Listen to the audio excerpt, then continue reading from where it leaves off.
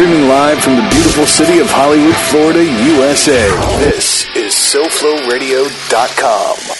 Today is Veterans Day, but it ain't a day off for our vets, nor the Patriots will soon enough join them. Yeah, I know, on the 11th hour of the 11th day of the 11th month.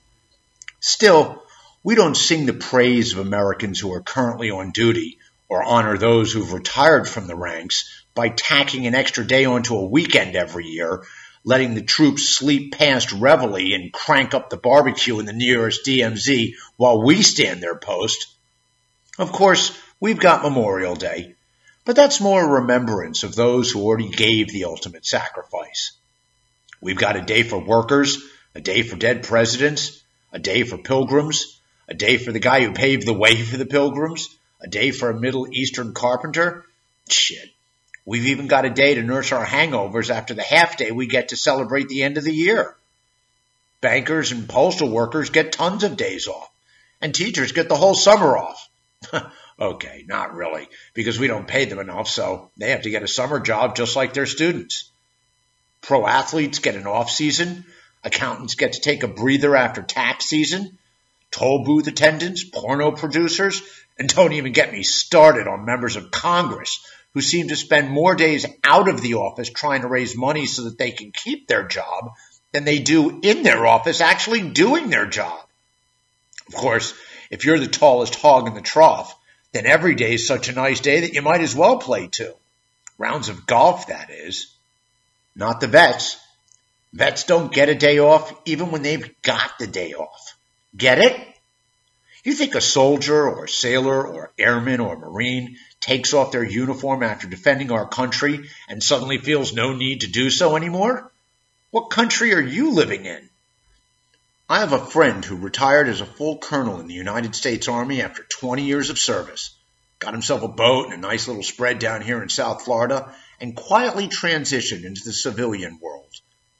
To say that my friend and I have different political viewpoints is a charitable characterization of two guys who keep the ideological seesaw perfectly balanced by intransigently stationing ourselves on its outermost reaches, arms folded, staring at each other without so much as a twitch. If it were up to my friend, the solutions I support in order to fix problems that we both agree require fixing would be listened to and then summarily pyred in deference to whatever the exact opposite solutions might be. But if he ever thought that someone was going to try and stop me from broadcasting my point of view, he'd be the first one standing post outside the door of the SoFloRadio.com studio, full metal jacketed and ready to defend my right to proclaim as just that which he would spend every last breath arguing against. And just so there's no ambiguity as to my immense respect for those who have chosen to put on a uniform, I'm acutely aware that my friend, and all the vets like him, had the balls to sign up at an age when my yabos were, comparatively, the size of chickpeas. Perhaps even more impressive is that after several years of civilian life, my friend has recently taken on a position with the DoD in Germany. Hey, you can take the boy out of the fatigues, but you can't take the patriot out of the man that the boy became. Make no mistake, my friend knows how to give orders, and as such, understands why when he's given one, it must be followed. And that's the way it goes, because that's what he signed up for, and I didn't. So he gets all the ideological leeway he wants. Lord knows he's earned it. You know what else he's earned? Yep, a day off. But vets don't get a day off. For all too many of our bravest sons and daughters, leaving one field of battle overseas is a prelude to being unceremoniously dumped into another one at home. All care of the public servants who'd assured them that they'd earned the same kind of logistical support here that they'd come to rely on over there. One would think, right? After all, you can't send kids off to war and not expect the experience to have a profound effect on them. Yet somehow, despite being able to conjure up an extra $150 billion in cost overruns for the F-35 jet project, we can't seem to find the money to take care of the people we've entrusted to fly and maintain the damn things in the first place. What the fuck? Today is Veterans Day, but it ain't a day off for vets. Yesterday, today, tomorrow, somewhere, practically everywhere. Just before sunrise, one soldier will awaken to the prospect of a battle to be fought, while another will sweat through the nightmares of the battles he's already waged. We count on those in uniform to stand between us and some jackwad who thinks he can tell us what to say. And they count on us to fulfill the promise we make, which is to stand by them once they take the uniform off. So riddle me this. How come we need an organization like Wounded Warriors? Congress never seems to have a problem coming up with the money to build the Governor so-and-so off-ramp, which connects to the Senator so-and-so bridge, in order to make it easier for insane gamblers to get to the William J. Lepetamain Memorial Gambling Casino for the insane.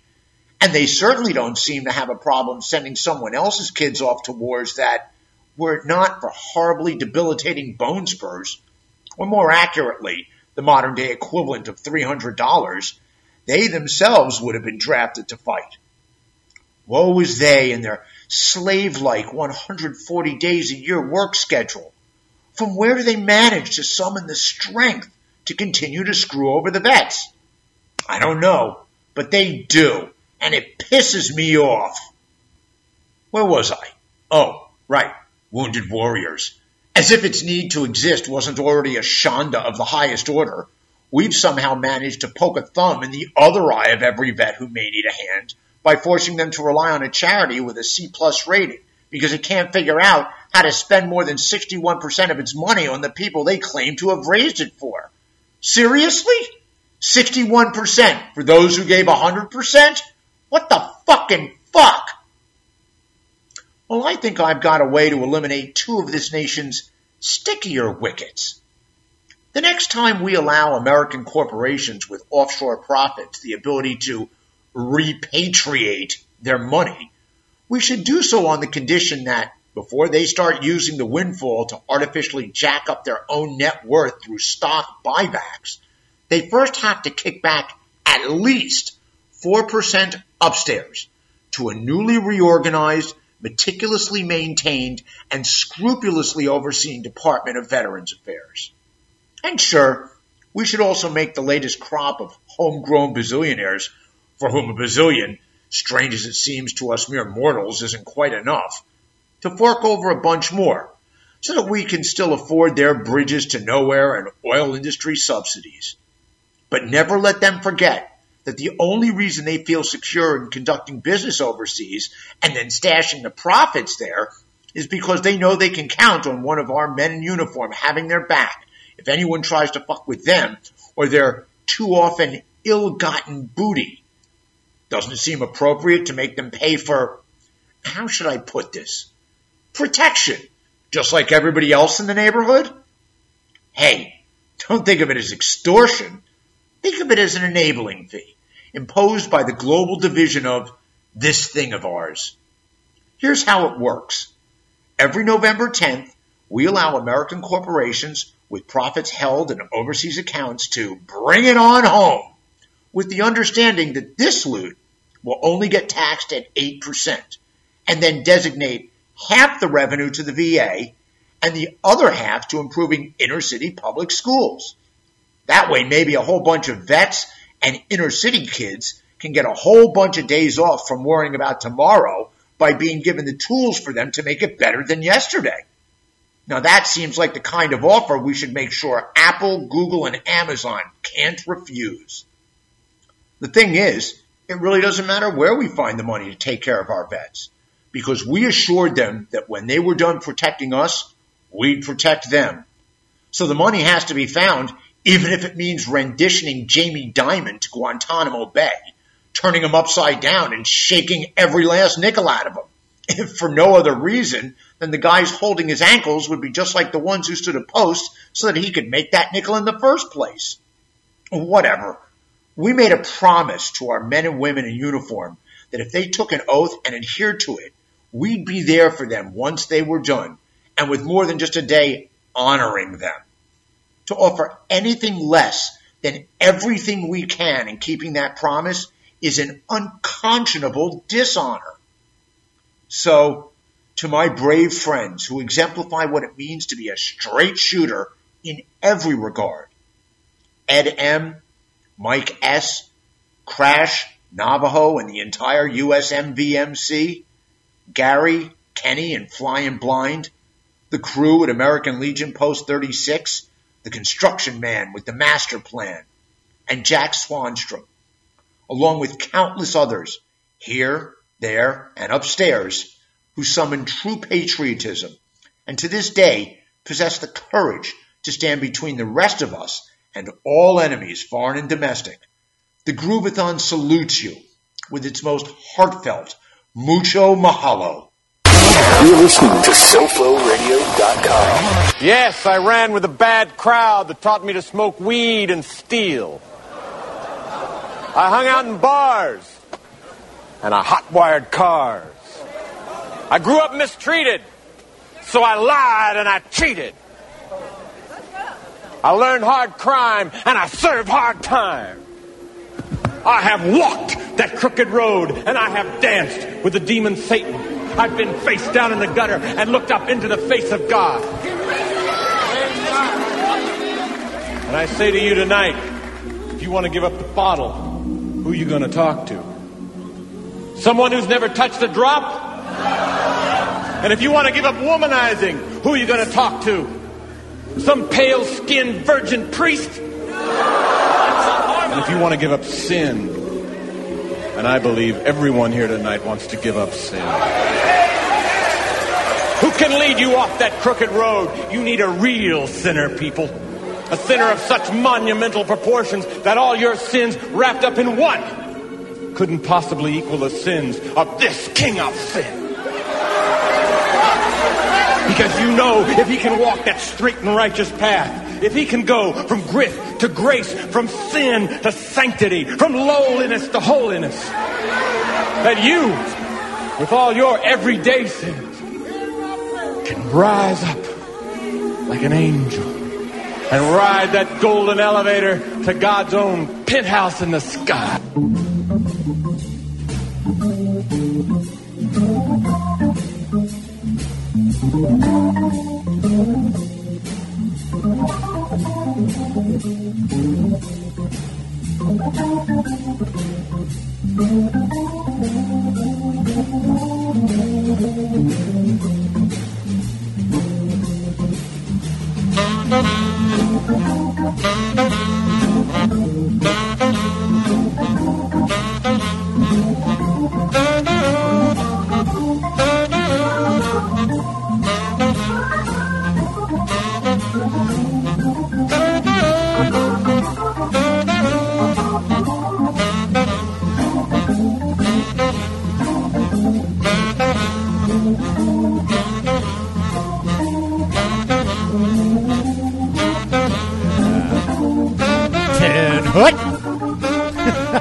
Good afternoon, and welcome to the Groovathon.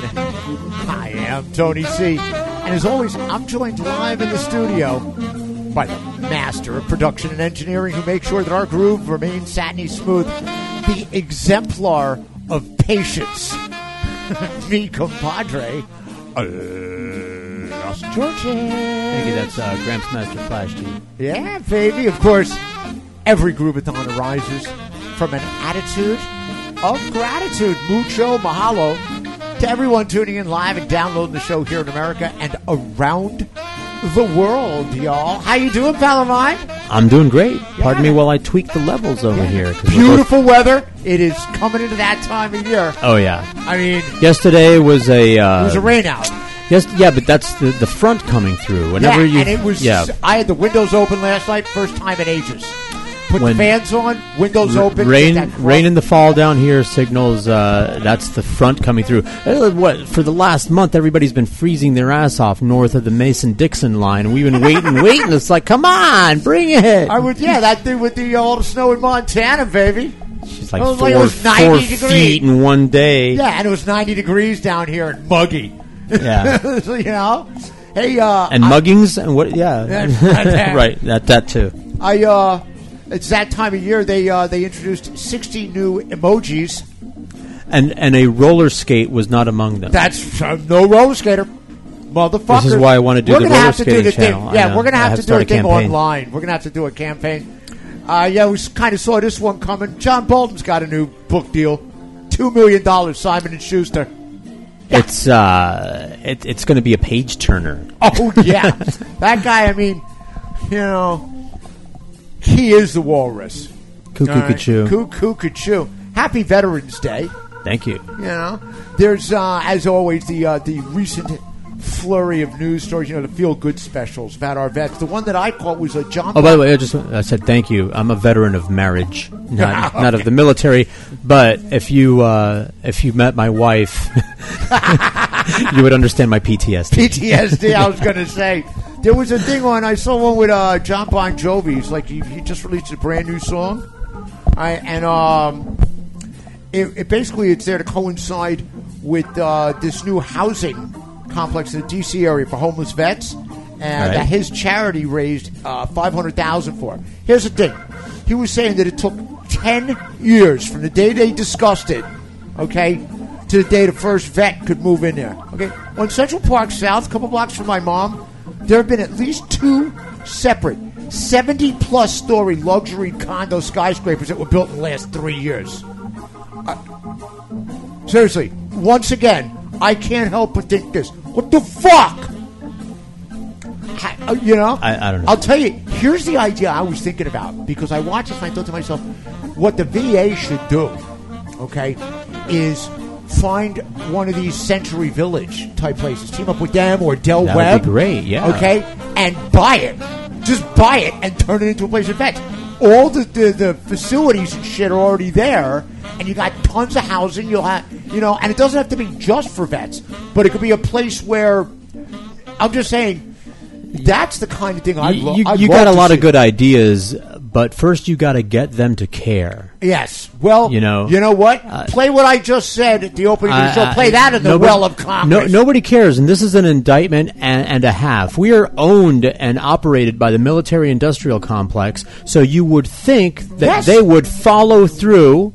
But they don't. They only care about what makes profit right now. And taking care of vets, that costs money. Yeah. It doesn't make money. All right. It's not a military contract. It's not a bullet factory or a missile factory or an F-35 jet project, right? Or Boeing or anything like that. They can construct in what? Right. 100 different congressional districts. One piece at a time. We can have for-profit prisons, but we can't take care of the vets. Yeah, that's right. That's right. Yeah. How about we take one of these massive brand new prison complexes, take all the fencing out of it, redo it, and make it a place where vets, turn it from a... you know why? Because they don't care. They don't. Those people. Yes. We do. You do. I do. So everybody do. Yeah. But they don't. Yeah. And that's kind of... There is I spotted this. There's this auction on eBay to raise money for a charity. I'm going to put the site when we post. I'm going to make sure that there's I'll write it down so we can put it up there. It's what is it? It's it's Housing for Our Troops. HFOT. So it's eBay. It's on eBay. It's an auction. There's a whole bunch of stuff on there that I'm tempted to bid on just because the bids are so low. Although they're going up now. This goes on through this Sunday, November the 17th. There was one, I swear to God, the one I really wanted, but it's now gotten a little bit too expensive for me. Where is it? It's, hang on, here it is. 4 VIP tickets to Fox Network's The Five with a meet and greet. Now that's up to $2,500.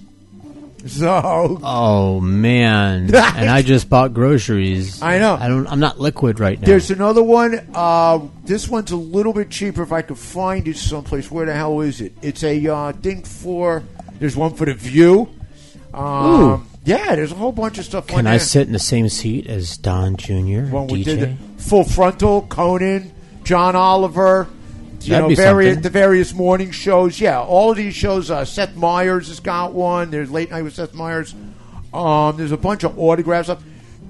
Stephen Colbert. It's got one VIP tickets there. That's up to about 2 G's. What else? The Daily Show, that's at $1,200 and change. Weird Al Yankovic, lunch for two with Weird Al, $2,125. All right, 32 bids. So God bless him for that. Here's one though that I'm tempted to bid on. If this doesn't get over $100 by Sunday, I'm bidding $100.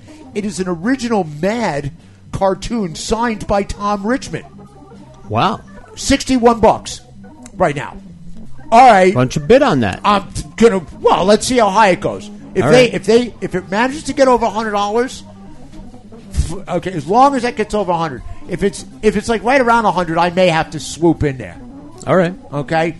There were a bunch of stuff like people, thought they would be slick. They bid $11.11 as an opening bid. 11.11. Isn't that the cutest? You fucking cheap fuckers. What, you think you're being slick? The other one that I was thinking about, but it's already got a bit. It's a bit high up there. Was VIP tickets for the meet and greet to the Greg Gutfeld show. Okay, I don't know. I'm not sure I know who that is. Greg Gutfeld on Fox News. See, that's why I don't know who that is. I don't. He's the watch the Foxes. Yeah, he's he's the guy he claims to be a libertarian or whatever. Everything's a joke. Yeah. He tries to take things that are serious and then turn them into jokes to meet his narrative. As I've said before, okay, libertarians aren't about freedom. Okay, what they are is assholes who don't know how to get along with their neighbors. Let's just get that part straight. All right. The rest of it's a dog. I'm not defending them anymore. In any event, that auction goes on. It's on eBay. Housing for Our Troops, HFOT. You want to go on there, check it out. Anything we can do. The fact of the matter is, what's sick is that we need this shit. Mm-hmm. And we have to have this stuff. We can't find. Unbelievable. Well, all right. I vented a little bit there. There's going to be some more because needless to say, we've got a lot to get to today, including President Trump suddenly tires of waking up in a city that doesn't sleep. Vice President Pence squelches his Hoosier pride in favor of meekly hissing after all those motherfucking snakes on that motherfucking plane finally found a motherfucking home. And guess what? It's in his backyard. The EPA thumbs its nose at citizens who are increasingly forced to hold theirs. Florida fights for its right to inject rather than incarcerate. Also, Golden State herb harvesters find out that it's meet the new Green Deal, same as the old Green Deal, while farmers in the heartland get tariff thrashed into bankruptcy and find out it's meet the new foreclosures, same as the old foreclosures. Plus Jim Jeffries' foretelling, Steve Martin's forewarning, and later on we'll take a look at how Tweeter D and Tweeter Dumb gave rise to Tweeter Even Dumber and exposed POTUS as a patsy. Oh, you like that? There you go. Of course, all of that is going to be surrounded by the finest, most diverse groove anywhere on the air. It is, well, it's actually about 20-some-odd minutes past 2 o'clock. And the only Hollywood that really matters anymore, Hollywood. Florida, that is. That means it is just past 9 a.m. Yeah, because they don't do daylight savings in Hawaii. They're not. God bless them. Yeah. I can't wait. Sign me up. Yeah, it's 9 a.m., not 8 a.m. It's, what's the it's that quote from a Native American. He goes, only a white man would think he can cut off the top of a carpet, sew it onto the bottom, and think it's longer. Yeah, and have more carpet. Yeah. Longer carpet. In any event, just past 9 a.m. on the Big Island. Shout out to my OV Ohana, just past 7 o'clock at night, Dublin, Lytham, St. Anne, Lisbon, and the rest of Western Europe. And yeah, it is just past 9 p.m. in Urdawanistan, where the Colonel's daughter, Rebecca Celeste, is celebrating her birthday. Happy birthday, RCG. And she keeps the groove flowing as Turkey's dear leader packs for his upcoming tryst at the White House. It's coming up on Wednesday. Boy, isn't that timed well. Yeah. We'll be talking about that later. Yo, Commander Flash, you ready to bugle some rockin' Rough Riders in action? The gears are engaged. Then saddle up, y'all. It's the Groovathon on SoFloRadio.com.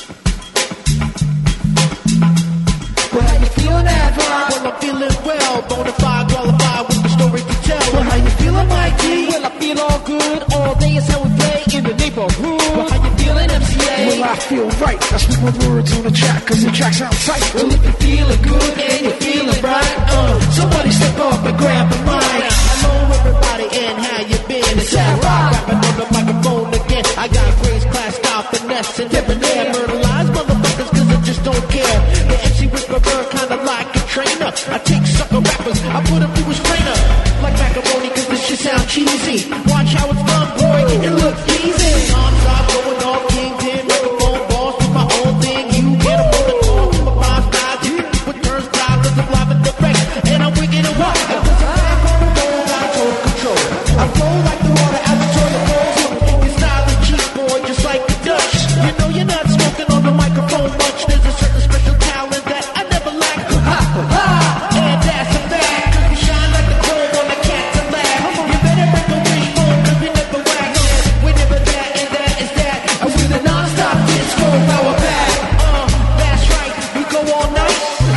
wanna be next to bless the mic. Now this is the way we run it down. We're getting you high on the funky sound. This is the way we get it on. Three boys in the house till the break of dawn. See, I mix my style up like a cement mixer. Scoop the picture like a rhyme elixir. Yo, tell man, big lights, mic louder. Don't make me sound cheap like a box of douche powder. Max and relax, champagne, mojito.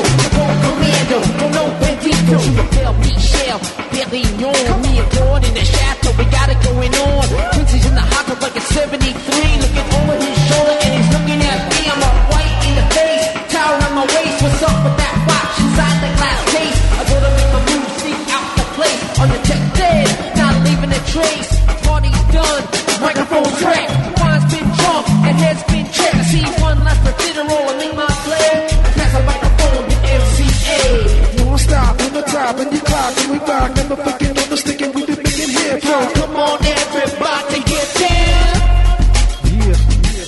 There's a spot check, get the dead cam down. Cause I'ma break it down for you how we run it down. Pound for pound, keep the bass lines round. See you watch it, clock in, check on my sound. I'm big, glad I grew up in hip hop. Still got mad love for a record called Bebop. No matter I spit it on my wall, man. Shout out to the African band, to the S, to the P, the double O, N, Y. The one MC who you can't deny. I listen to the records that they inspire. Sit down to write and the pen brings fire. Construct a rhyme with specific intent. Flip up from the brain cells right to the pen. And then I put the book down, grab hold of the mic. Words from a so cold, turn water to ice. Come through the fire, such a rate to take. You put me in the mix, slice it up with the plate. And then I press it on wax, sell it in the store. But you just spin the record out on the dance floor. Coming through the speaker to shake your eardrum. Brain cells get lit, and you hear the rumble and rock. Get it on, we wanna rock the house until the break of dawn. The mic D. Get it on, we wanna rock the house until the break of dawn. And MCA. Get it on, we wanna rock the house until the break of dawn. BT boys in the house, don't stop.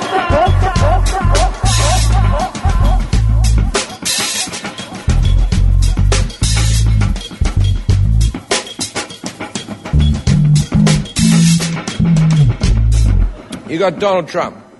Now, every time I've recorded a special, the other specials I've recorded in America have been in New York, San Francisco, and Boston. And everyone's called me a fucking pussy with my liberal agenda. I'm in fucking Nashville right now. And if you want to shoot me, now's the perfect time. There's 8 cameras on me. I think we're good. Isn't it sad that the country's gotten to the stage that when you buy theatre tickets, you go, oh, get ones on the aisle so we can run. Everyone wanted to get in the middle. We're like, no, you're sitting ducks in the middle. So anyway, Donald Trump. Now, don't get me wrong. He's a lot of fun. There's a little bit of me. There's a little bit of me that when that thinks, fuck it, let's do it.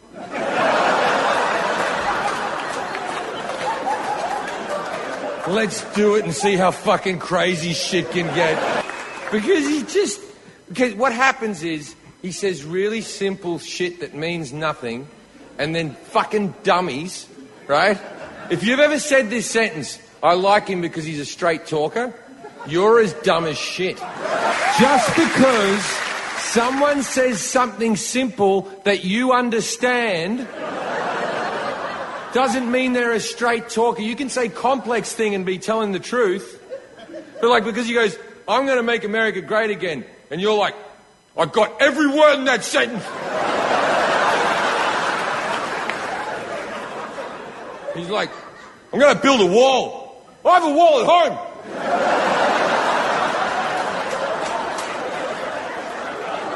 You're a straight talker. And then he just says shit that it won't happen. Going to build a wall, Mexico's going to pay for it. Well, I haven't heard a Mexican yet go, oh yeah, we got this. What are you talking about? What the fuck are you talking about? That's just saying shit. He's like a kid running for class president who's just walking around going, and we're going to have 2 lunches. And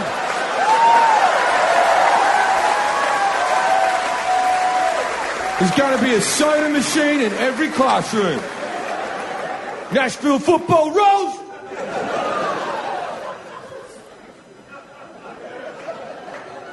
But here's where it doesn't get fun.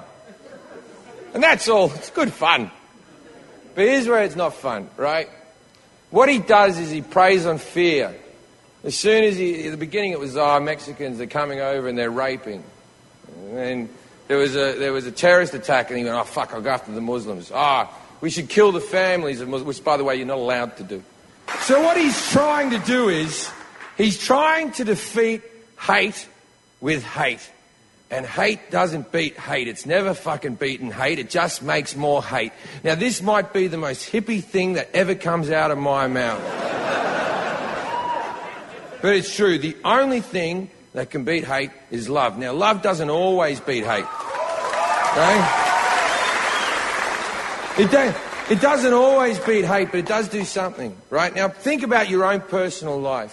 Think about a person who hates you and you hate them. From now on, just show that person nothing but love. Now, I'm not saying for a second that that person will start loving you. They'll probably still fucking hate you. But one thing will happen. Eventually, everyone will see them as the asshole. Don't be the asshole, America. Don't be the asshole.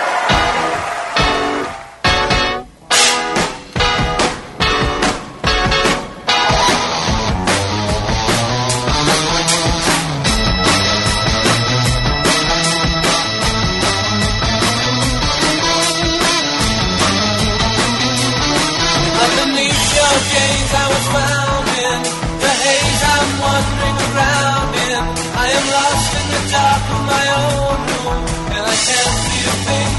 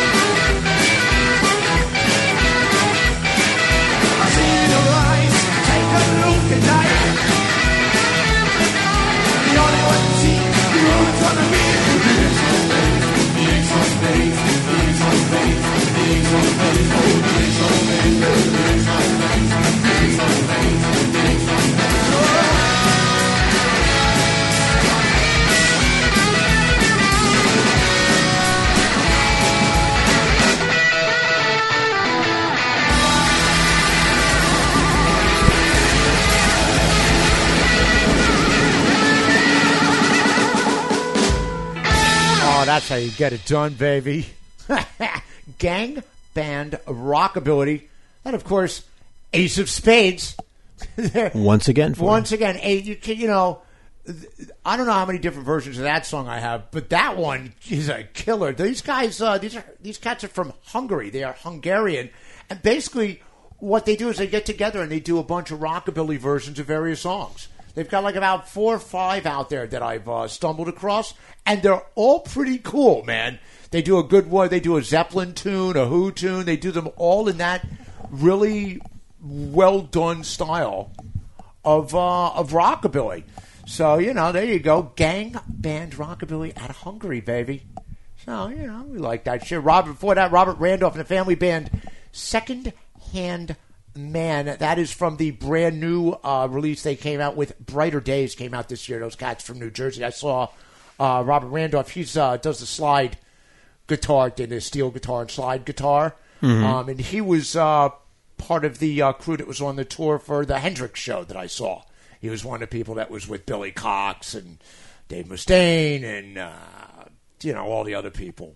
You know, Joe Satriani and whomever else. Before that, I love this song, The Nazz. Actually, it's not even The Nazz. It's just Nazz. It's just Nazz. Song is Open My Eyes. And that is a Todd Rundgren composition. That's Todd Rundgren's original band. That's from their first album, came out in '68. Those guys are from Philly. On that album, the original album Nazz, there is the original version of "Hello, It's Me." You know, the song that you know, if you don't like that song, I'm not sure what's wrong with you, but obviously something is. Before that, Jim Jeffries, foretelling. Don't be the asshole, America. Too late. Don't be the asshole. Too late. Too late for that. Okay, we're now going to have to. We're going to be spending quite some time doing a mea culpa on a global scale. Hey, maybe they'll just forget. Nah, they won't. It's up to us to make sure that they don't. That nobody ever forget. Never again. Never again. We can't. Jeez. Before that, Beastie Boys Non-Stop Disco Power Pack from Hot Sauce Committee Part 2 came out in 2011. That's their. That was their last actual like full studio album before MCA, who's got a beard like a billy goat. He unfortunately passed away. Great stuff there. I think it's their their 8th studio album. There's some really originally they were going to be doing that as like 2 different parts, and they had to break it up, and because he had to go through chemo and you know he got diagnosed and all this stuff, so they finally released it as a double CD, and it's pretty fucking cool. Before that, The Meters, Chicken Strut from Strut in 1970. That for anybody who knows what they're talking about with old school hip hop, that is the riff that was sampled by by Queen Latifah off of what I consider to be one of the 10 greatest hip hop studio albums ever. All Hail the Queen, which was her first album. Every single track on that album is incredible. And I'll tell you something. Every single track on Struttin', okay, which is the third Meters album. It's the first one that they actually did with vocals. So Art Neville, Alain Toussaint did all the mixing and writing for that. It's absolutely worth listening to. Came out in 1970. Struttin'.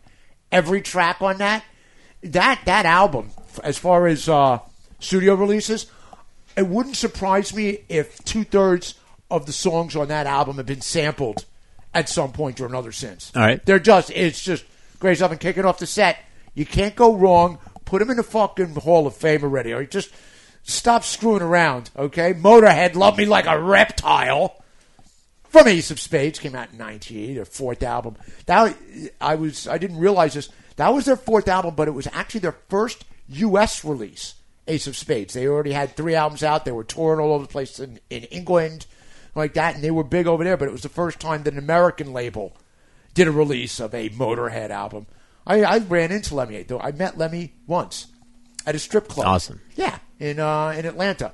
So he was obviously in his element there. He had basically a world-famous porno collection.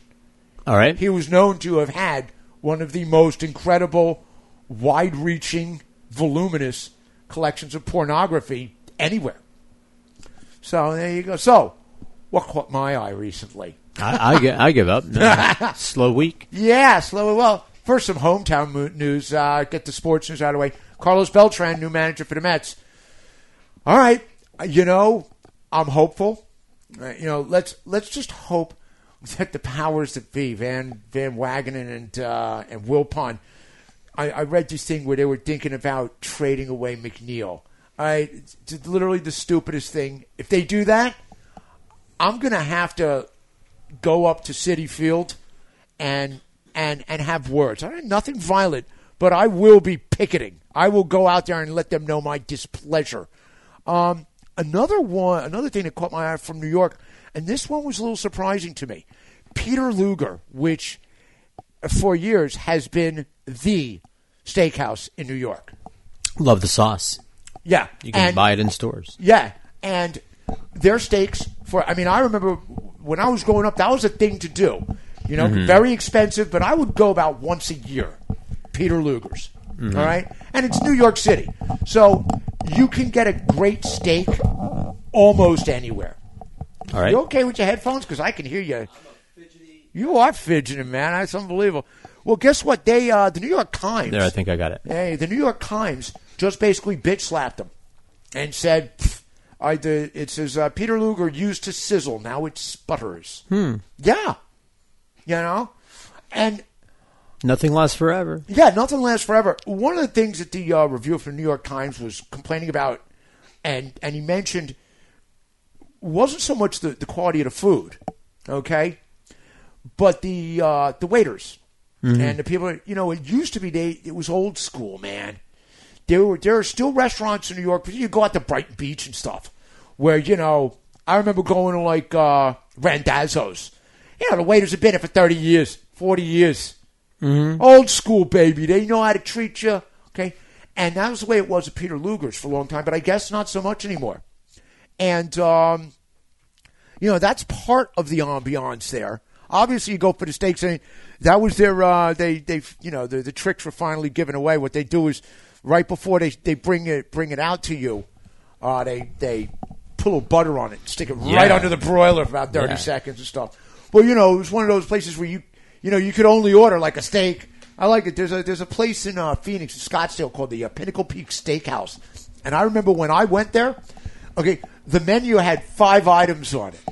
And and 4 of them were steak? No, 3 of them were steaks. It was the cowboy steak, the cowgirl steak, and the cowpoke steak. Okay. And they had just added 2 chicken things. They had right. cowboy and cowgirl chicken dinners.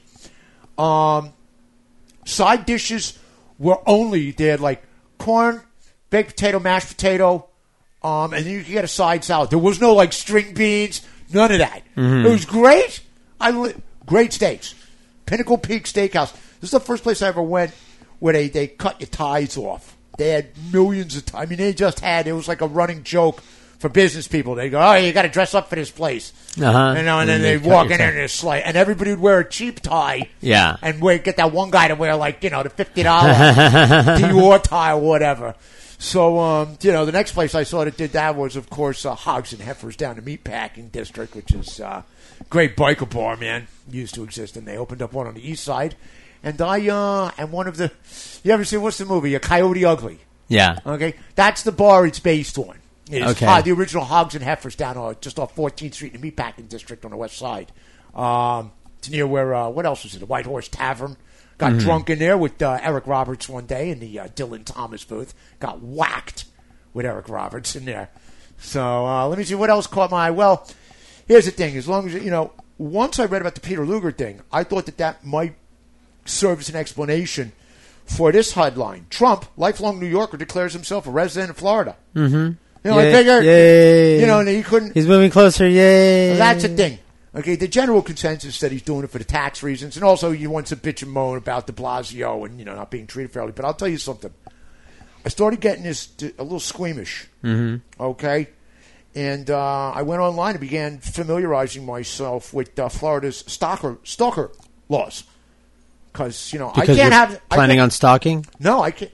He's talking to me. Oh, I see. I transplanted from New York to Florida. I can't have this guy ride my coattails. If he thinks, all right, I'm going to stand up for him in a yard at Leavenworth, he's out of his fucking mind because that's what he's going to be. Don't take it personally because Florida, I've described it. It's America's reservoir tip. It's America's bilge. Eventually, everything settles down here. There's that great line of movie Cocaine Cowboys where the reporter, she goes, if you run long enough, this is where people wind up if they're running from the law or running from their self or running from their problems. But if you run long enough, you'll wind up down here in Florida. Right. Seminole means runaway. Hey, I'm just saying he's, on the one hand, I'm thinking that my mom is going to be happy because Trump Tower is literally 3 blocks from where she lives. She lives 3 blocks from Trump Tower. So I'm 57th. My mom's, And so every time he's in the city, my mom lives in the most inconvenient yet probably the safest neighborhood in the world because every single corner. Right. I know. Fidgeting boy. Stop it already. I'm a fidgety guy. Worse than me. All right, let me see what else we got. Well, looks like Beto's out. Bloomberg's in. Beto, of course, leaving was predictable. Why? Because we bitch slapped him on the last show. Okay. I was going to say, but that was predictable. Yeah, we bitch slapped him. Honestly, I think every Democratic candidate who is currently a senator and not up for re-election in 2020 should get out of the race. Yes. Get the fuck out. Right. Go back to doing weed. Okay? You can't count on... Right, we need all the senators. You're damn right we do. And more. And more. And more. And more. Okay? Bloomberg, it was interesting because the reason it came out is because he had to file in Alabama, which is the first place, like that's the earliest place that closes off filing for elections. All right. I had, a long time ago, and I posted this a couple days ago, so back in October, I think, of 2016, I had jotted down a bunch of notes for something I was thinking about writing, and I didn't actually do it, but I still have the notes. And literally, my question was this: is political office the new sports franchise for billionaires? That's good. That's a good observation. Okay, they all started buying, sports franchises for the new toy, and now it's like, hey, why bother worrying about what it's going to cost to get somebody elected, what it's going to cost to keep them elected, what it's going to cost to lobby them? I'll just run myself. Versus, what it's going to be. It's avoid the middleman and pass the savings on to me. That's exactly it. I thought it was interesting that Alabama, has the filing dates are all different, and the primaries are all different dates. Louisiana, their filing date is in July, and they don't have their primary until September, which is after the convention. Basically, what they're saying is, hey, guess what? We don't really matter. Okay. Yeah. Their primary is after the convention. Right. After the Republican convention. It's after. I don't get it. I don't know. I don't get it. I don't know, but I don't like the whole thing anyway. Yeah, it's one of those things. Here's one. This is one of those things. I read it and I was like, really? What we know about Indiana woman's death from python strangulation. A 36-year-old mother, this is from the Indy Star, a 36-year-old mother of 2 who died in Oxford, Indiana, was strangled by the python that was loosely wrapped around her neck when she was found by authorities. Now, it was an 8-foot reticulated python in a home the police said was filled with 140 snakes. Mm-hmm. Yeah. I just, What are you trying to say? That okay, the lady. That when you walk into a home with 100 and some snakes, that you're taking, I am sick and tired of all these motherfucking snakes. Well, now, that was such a horrible derivative idea. Anyway. Well, the lady is Laura Hurst. The house owned was about, she owned 20 of the snakes kept in the home. Battleground, it's in Battleground, Indiana. That's where it is, Battleground, Indiana. You realize that, okay, that's about 5 miles north of Lafayette. Hearst visited the house about twice a week, and the house is, quote, made for the keeping of snakes, and no one lives in it. The snake apparently had been taken from its enclosure, Riley said. The other snakes in the house were still in their cages when police arrived after getting a call just before 9 o'clock. Who owns the home? Well, Don E. Munson owns the home, according to property records. Yeah, Munson, who found her, Munson, the owner of the home, who found the chick who was keeping snakes in the home, told the Lafayette Journal, the death is tragic. It's a tragic accident. Okay, and it was being fully cooperative. Is it legal to have that many snakes in a house? There are no laws under Indiana State Police jurisdiction affecting a house with so many snakes. The Indiana Department of Natural Resources does not regulate the possession of any species of python or boa constrictor, regardless of its length. There you go. It does not regulate pythons because they aren't native to Indiana. Right? He said there were no venomous snakes in the house. The founders of Indiana. Yeah, they didn't really take snakes into account. I'm just wondering if any second now, Mike Pence going to start speaking in tongues too. Maybe he's a snake guy. Oh! I see the snake handler and the arsenic drinker. Yeah. Remember Matt Gaetz from Florida? Congressman Matt Gaetz. Matt Gaetz, yes, that buckethead. Yeah, the leader of the insurgency into the skip room.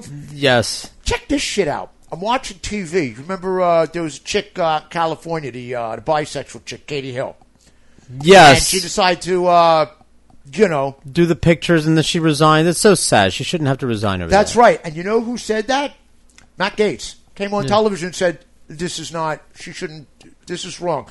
This kind of online, public, revenge porn, that kind of thing. Right. He spoke out again. He literally came to her defense. Good on you, mate. Good on you. Now, Matt. Good on you, Matt. Oh, nice. Now, here's the thing. My first thought is, wow, that's nice of him. But I've started to come to the conclusion the reason he did that is because Democrats just fucking didn't. And he's trying to make them look bad and everything. And you know what? He did. And he's right for doing so. Yeah, I'm glad. Touche. Pussies! Touche, right. Did the same thing with fucking what's-his-name up in Minnesota. Franken? Yeah. What a bunch of bitches. Yeah. Republicans wouldn't have. Are you kidding me? Look at this shit here. Republicans We got Pussy Grabber. We got walking into the teenage dressing room. We got the creepiest, slimiest talk about snakes. Slimier than a house full of 100 snakes. Well, that's the thing. I'm shocked the snakes thing wasn't here in Florida. That's the kind of thing. That's such a Florida story. Yeah, exactly. It wouldn't have surprised me. I wouldn't even have brought it up. By the way, I know snake houses. I could take you to a snake house. Oh, I do too. I have friends of mine that are into that kind of thing. The Parkland shooter. This kid Cruz. Okay. Basically, what has happened is Cruz's defense team readily acknowledged that he was to blame for the shooting. In the immediate aftermath of the killings, his lawyers said, look, they very quickly said that they will take life in prison. Life without parole. Throw him in prison, give him life without parole. Excuse me. Okay, that sounds like a very good way of dispensing with this. It sounds like proper punishment to me, life imprisonment. That's right. Okay. Yeah, and most people on the left are not pro-death penalty anyway. Well, that's the thing. You know what? The DA in Broward County, our Broward County right here. Yes. He said, no, I want to kill him. So they're going to spend all this time. They're going to go to trial. They're going to go to the penalty phase. They're going to then have to deal with appeal after appeal after appeal after appeal. I mean, here's the thing. I wonder if, after they convict him and then sentence him to death, if his lawyers will not appeal. I doubt it. So do I. His lawyers don't have to do it. Somebody will. You know somebody is going to appeal that. Right. For Christ's sake, save the taxpayers some money. I know. It could be over with. Stick them. How about? And I hate that sometimes we do this and sometimes we don't. Why don't we ask the victims and see if there's a consensus? Because we can't. What? It's dangerous ground there. It is, but I think they should be allowed to weigh in. Well, they'll get to give their victim statements. Don't they? That's what. Okay, that. Yeah. You want victim statements before the before it's adjudicated. Listen, I think that the system should really take that into account because, after all, they're the ones that are victimized. They're the ones that deal with it every day. Pain and the We can, that was yesterday's news cycle. We can tune it out and everything, but these people's lives were shattered. I have 2 kids. I can't even imagine. Yeah. Sometimes part of the healing process is being able to forgive and move on. It's an individual thing. Some people resolve. That's why I'm not a big fan of this thing, because I think it would literally lead to tensions between the families. Perhaps, but you don't have to. It doesn't have to be all sit them down in the same room. You know what? It wouldn't matter. All right. Somebody go on Fox, somebody go on MSNBC, and now we're off to the races. It's going to be that way anyway because they're. You know what? While this thing plays out for the death penalty, some of them are going to line up. Yeah, but you know what? We shouldn't encourage it. I think that we should.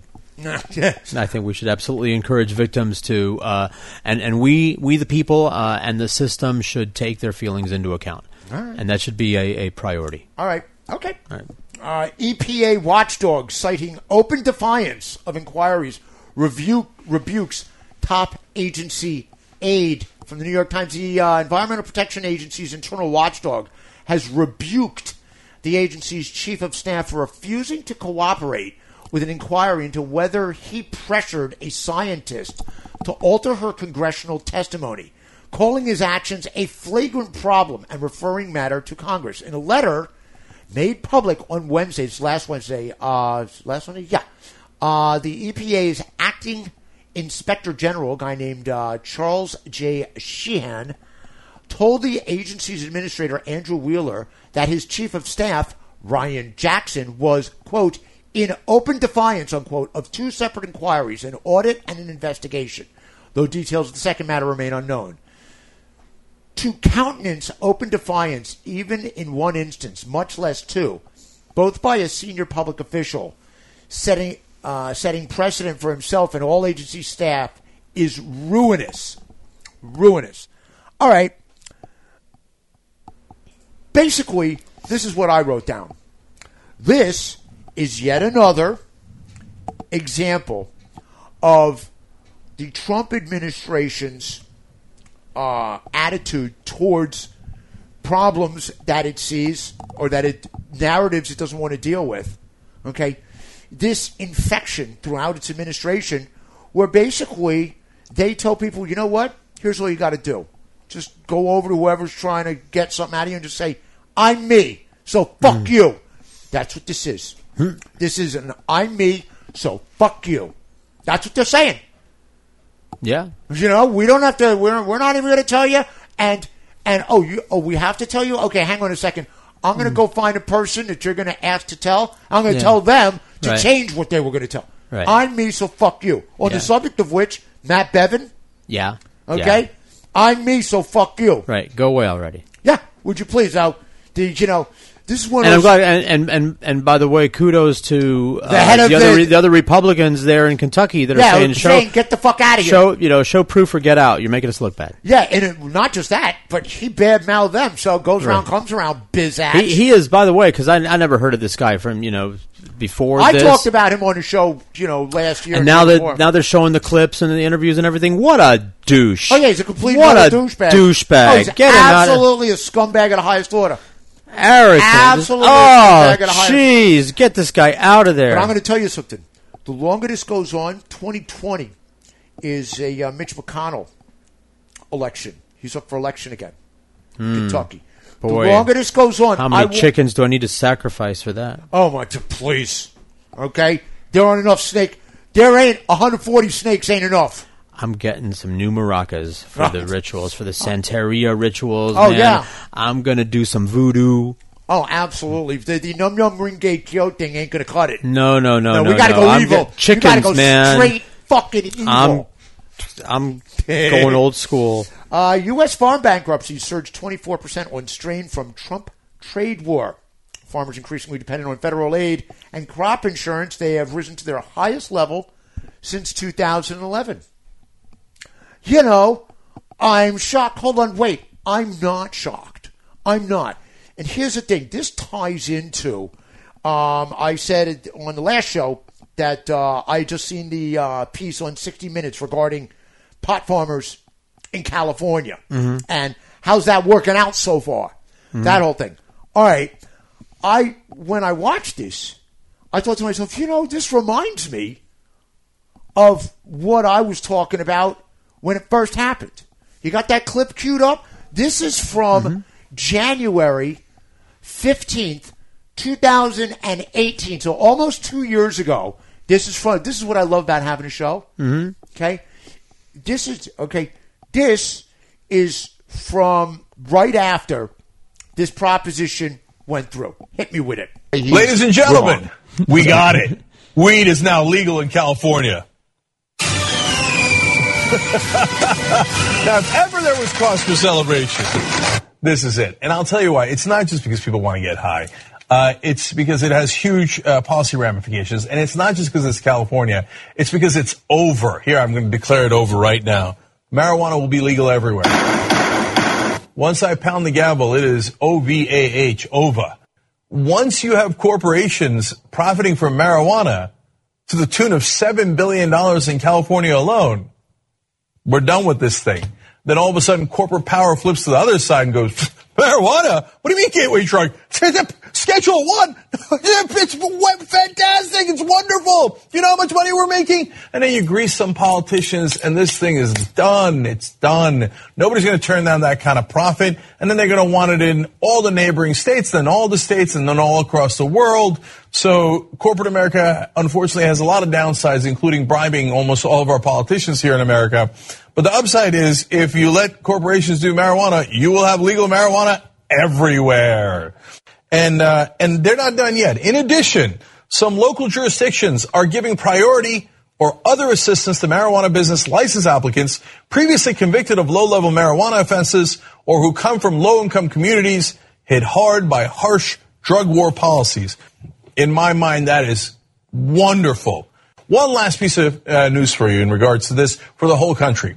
A recent Gallup poll found that 64% of Americans favor making marijuana legal, the highest since the pollster first posed the question almost 5 decades ago. Majorities of Republicans, Democrats, and Independents all voiced support for legal marijuana. It's over. Marijuana will be legal everywhere, and it, as well as should be. And California has, in my opinion, struck the death blow for this insane war on marijuana that has been going on for far too long. Yeah, not so much. Okay. It sounds great when he says it, doesn't it? It really does. I have been talking about this and writing about this for quite a while. Just so we can get some numbers right, the $7 billion he's talking about there, that's not profit. That is gross revenue, not net. The thing that I thought was interesting, I said, don't forget the $7 billion is the estimated value of the pot that's currently being grown in California. But calculating how much of that will enter the legal market is pretty much based on a blind faith that most folks in the trade will suddenly want to abide by laws tomorrow that they didn't care about yesterday. Right. The way Jenks seems to envision the business, dispensaries will wind up buying product from a few mega growers, presumably the corporations he feels confident will want in on the profits. Gee, that's just great. So you think it's a good thing for Uncle Sam to once again enable corporate America to squash the little guy, the independent family farmer? Yep, that's what will happen, because the big corporations will be able to grow in an economy of scale that enables them to produce the product for less than an individual can, so they'll be able to sell it for less than an individual can while still being able to make a profit. Needless to say, once all of the industry's peons have been vanquished, the big boys will be free to jack the prices up again without having to worry about losing too many customers. Congratulations. You've now just come out in favor of doing to individual pot growers what Reagan did to single-family farms in the 1980s. Wipe them out. Mm-hmm. And if the prospect of thousands of small-time growers going on the dole doesn't move all the young Turks to rethink their position on legalizing pot nationally, period, here's another potential dilemma that nobody's considered. Antitrust laws, particularly those pertaining to vertical monopolies, because these days, the dispensaries, a lot of them, they grow their own weed. Okay, and they're doing that in order to ensure compliance with the law, which stipulates that 85% of the weed sold in a dispensary must be grown in state. Okay, that's the law. Once the big corporations get in on the action, they're going to want to maximize profits by controlling the entire chain of operations from seed to sale. Well, unless the pot business somehow gets a pass on having to adhere to the Sherman and Clayton antitrust laws and acts, they'll be in violation of long-standing antitrust laws. Of course, this will force the corporations to grease some political palms in order to sidestep century-old legislation that every other industry except baseball has to abide by. Congratulations again, Cenk. You've now managed to successfully put every independent operator in every phase of the business out of business by supporting the Walmarting of the pot industry. He said it flat out right there. He said it flat out right there. Next, I would submit that because of the increasingly unholy alliance between big business and Congress, inner city neighborhoods ravaged by the drug trade for decades won't wind up benefiting from legalized pot. And it's for the exact same reasons that Cenk thinks that a change in the pot laws is inevitable on a nationwide scale. It's corporate greed and political palm greasing. No matter how virtuous a local politician's initial intent, we all know that in the long run, if they want to stay in office, okay, money will rule the day. Another element is how the products are manufactured. And this is one of those things that just drives me fucking crazy, okay, the comparison between pot and alcohol, okay? Yeah. Alcohol, tobacco, and pharmaceuticals, and for that matter, gambling and chocolate, are difficult and in many cases practically impossible for the average citizen to produce because of existing patents and the complexity in the manufacturing process. Pot, on the other hand, can be grown by anybody, practically anywhere, ranging in amounts that would simply negate folks from having to purchase it from retailers for their own consumption to amounts that would allow them to sell to others for less than legal dispensaries could. If you can put together something from IKEA, you can grow good pot. And what happens when Ma and Pa Kettle realize that they can make more money off of 1 acre of pot than they ever dreamed of making off of 100 acres of pretty much anything else? Sure. Okay? That's right. We'll become a nation of pot growers. That is until the price inevitably drops, forcing the Kettles back into the soybean business. This is why Big Pharma will almost certainly never support pot becoming legal, nationally, period, because they know that what they're pushing can't be replicated by the average person. But pot can, and most certainly will be, by all those who currently grow, and the tens of thousands more who will no longer have imprisonment to worry about. I mean, why pay for something when you can produce it yourself for far less money? Right. Why would you even bother? As for the 64% of Americans across the political spectrum that favor legalizing pot, just like Cenk Uygur and Bill Maher, they never look at the long-term big-picture ramifications of a nationwide legal pot industry. Okay, that doesn't enter into their consideration. Just the projected ease and lack of risk involved in getting high. I wonder what percentage of Congress favors making pot legal nationally, period. I'd wager it's a damn sight less than 64%. Why? Just follow the money. Which two industries spend the most on lobbying? No surprise there. It's the pharmaceutical and banking industries, ladies and gentlemen. And both of them have a heavily vested interest in keeping pot on the Schedule Marked 1. I can assure you that if the shysters and pushers who annually spend over $1 billion in pursuit of influencing, which is to say purchasing, our lawmakers, if they wanted it to be legal nationally, period, it would have already come to pass. Okay? But it hasn't. Because drug companies don't want to lose average Joe as a customer, and big banks don't want to lose their profits from laundering the cartel's ill-gotten booty. And when it comes to a state like Kansas, even hinting at legalized pot, anybody want to lay odds on who's going to have more influence on lawmakers? The pot industry or private prison lobbyists, hand in hand with police unions? I'm more than a little perplexed as to why the potential opportunity cost of legitimizing marijuana as an industry hasn't at least given pause to advocates who seem to see no downside in America becoming the first country in the world to do so. What happens if we make pot legal and the rest of the world doesn't follow our lead? Okay? In short order, we'll become the pot supplier to the whole planet, especially if American corporations have anything to say about it. Okay? Do you think members of the European Union will just stand blithely by while American pot starts to flood their countries? Not bloody likely, mate. I'd imagine they'll try and insist that we spend some of the loot from our new pot biz tax windfall on making sure that what gets grown in Vegas actually does stay in Vegas. And then there are the Mexican cartels, who currently make about 50% of their money on pot. Okay? Any chance they'll roll over when confronted by the might of corporate America? Go to bed and wake up again, would you please?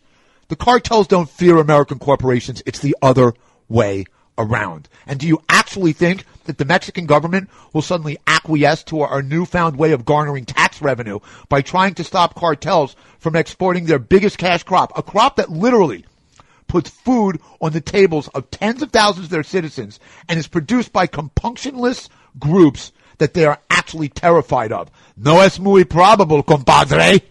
You like that? I do. I thought I'd put that one in. I said, look, I don't think that pot growers, sellers, and users should be subject to the same kind of harsh Rockefeller laws-like punishments as purveyors of coke and heroin any more than you all do.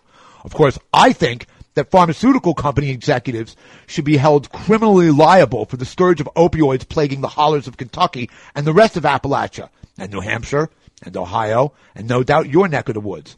Unfortunately, I think we all know that warrants won't be served nor punishments handed down on those who truly deserve them, because the most culpable are almost always the richest. And in American jurisprudence, money is the ultimate panacea. So long as the biggest drug cartel in the land, the American pharmaceutical industry, isn't truly held to task for its greed-fueled evil deeds, I don't think any of us can rationalize the often extreme narco-industrial complex fueling penalties incurred by the independent operators in their industry, unless we, too, welcome the tar of hypocrisy. And I can't imagine why those designated by statute as engaging in an ongoing criminal enterprise would consider abiding by those laws when others are seemingly, nay, actually, allowed to break them. Until then, federal decriminalization won't really change the rules of the game. It will simply allow a whole bunch of ringers the chance to dominate the league. So unless we want the corporate incarnation of Dave Schultz and the Broad Street Bullies ruling the rink at Cush Kingdome Arena, I think long and hard about cheering for the prospect of pot becoming legal nationally, period. Because if that does happen, I'm pretty sure no one deserving will ever wind up in the penalty box, but many will find themselves on the unemployment line. Yep, nailed it. Nailed it. Now, that was from January of 2015. A year later, January of 2018, excuse me. A year later in the New York Times, January 2019, here's the article. Now for the hard part, getting Californians to buy legal weed. Jonathan Rubin, the head of Cannabis Benchmarks, which is some corporation, says market forces, low prices, and extreme competition will also force many smaller California marijuana companies out of business. This is straining another promise made by proponents of legalization. The small producers would be protected. Well, I didn't see that one coming. Oh, hold on. Yeah, pretty much did. Let me see. This chick, Miss Hopkins, the Sonoma County supervisor, she said that in California we've done what we always do, regulate, which ultimately gives significant advantage to large companies with significant economies of scale. Really? Oh, man. Boy, I can't imagine why nobody... Oh, yeah, saw that one coming, too. Let me see. Mr. Adams of BDS Analytics said 2018 was a year of, quote, constantly diminishing forecasts as far as cannabis sales were concerned. He and others believe that the legal market can only grow, especially after, and this was the most interesting thing, the disputed decision to allow cannabis delivery systems to operate across the state, even in areas where local municipalities have chosen to ban pot businesses. And this is one of those things. The state legalized it, but local places can still say not in our backyard. And 80% of them basically did. 80% of the local towns said we don't want pot dispensaries there. Let me see, but 2018 was in many ways a banner year Canada became the first industrialized country to allow sales of recreational cannabis. This one I like. The Mexican Supreme Court ruled that banning cannabis was unconstitutional. Really? Paving the way for legalization. Wow. I wonder how that'll affect the market. Jeez. Here, we're going to talk about. Let's see if the USMCA can get in on that action here, boy. We're going to be surrounded, literally, by two countries with legal weed, Canada and Mexico. The interesting thing was, though, this lady said that the surplus problem, which is what they've got. I mean, they consume like 2.5 million pounds and they produce 15 million pounds. So I'm like, oops. Okay. Said the surplus would be good when weed becomes legal nationwide. It would be wonderful if we could sell to other states, she said. Yeah? Oops. Yeah. Here's the thing. I was thinking about this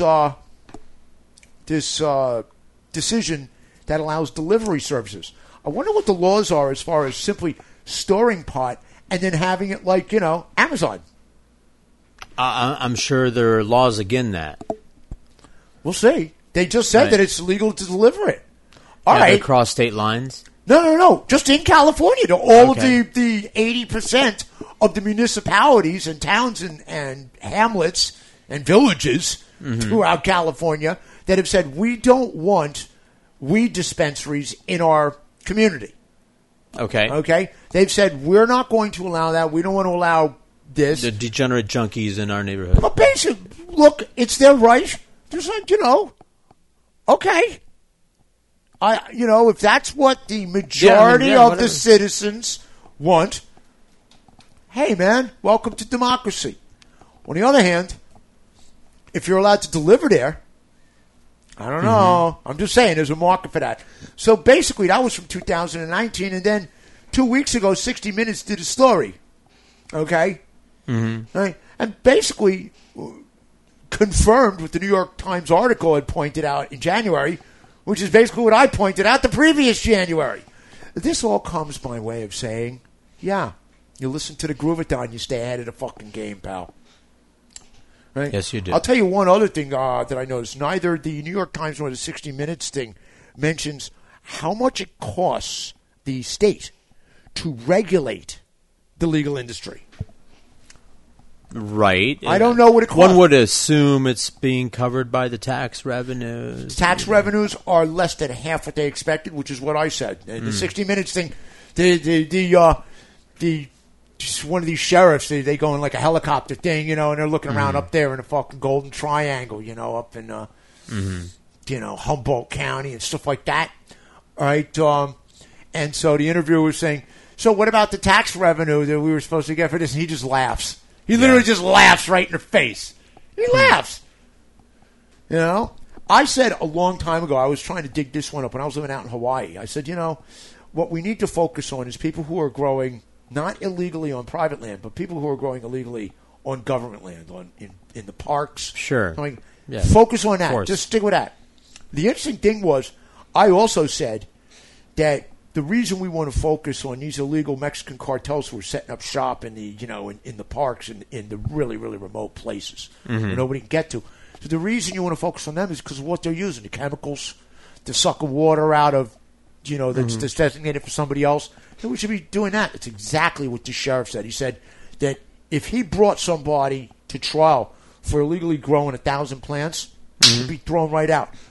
But if he brought that same person to trial and said they were illegally diverting water from another source and they were using illegal fertilizer, chemicals they were mucking, he said throw the same people would throw the book right at him. Okay. There you go. Yeah. You got Al Capone on taxes. So do what you can do. Yeah, exactly. Al Capone, the man who literally created, are you ready for this? I always love this. The Better Business Bureau. Did you know that? No, I didn't. Al Capone is the man who created the Better Business. There you go. Good for you, Al. Yeah. He also called the stock market a frickin' racket. I thought he had a 90 EQ. Turns out he was a genius. Oh, yeah, man. Well, we got the impeachment hearings coming up. We'll talk about that later. I'm just saying, I'm trying to think of what the drinking games are going to be. For the impeachment hearings? Yeah. Quid pro quo. Yeah. I do not recall. Yeah, I do not recall. Or I didn't see it that way. The way that I do drinking games is I believe that there should be teams. One team drinks on this set. Oh, okay. You know what I mean? Right. It's like along partisan teams, like what you think the other side is going to say. That's your list that you have to drink on, and vice versa. That's how they should always do drinking games, because otherwise, you just all get drunk together. One of the things I realized is that the Republican narrative has. But Rudy Giuliani's on there. Every time they say the name Rudy Giuliani, not when he's testifying. Right, yeah. Just when somebody else is testifying, Rudy Giuliani. Right. You got to take 2 drinks. Oh. In honor of Rudy. One for you and one for Rudy. Right, yeah, there it is. That's exactly it. It's why we leave the candle in the window at certain times of the year. So, with the public hearings premiering this weekend, and just in time for the holidays. Yeah, what a treat. I'm thinking it should make for a very interesting Black Friday. I'm watching all of it. That's going to be a hoot. Wednesday and Friday, right. We got testimonies Wednesday and Friday. Yeah, but I mean Black Friday right after Thanksgiving? That is just going to be a hootenanny. I stay home on that day. But I put together a little impeachment soundtrack set. Get your motor running on that one? Okay. You ready to do the groove? I'm ready. Let's go. Yeah, we're going to blow your whistle, baby, on the Groovathon at SoFloRadio.com. Talking to the kids and the bicycle riders. Talking to the hippies and the Watergate hiders.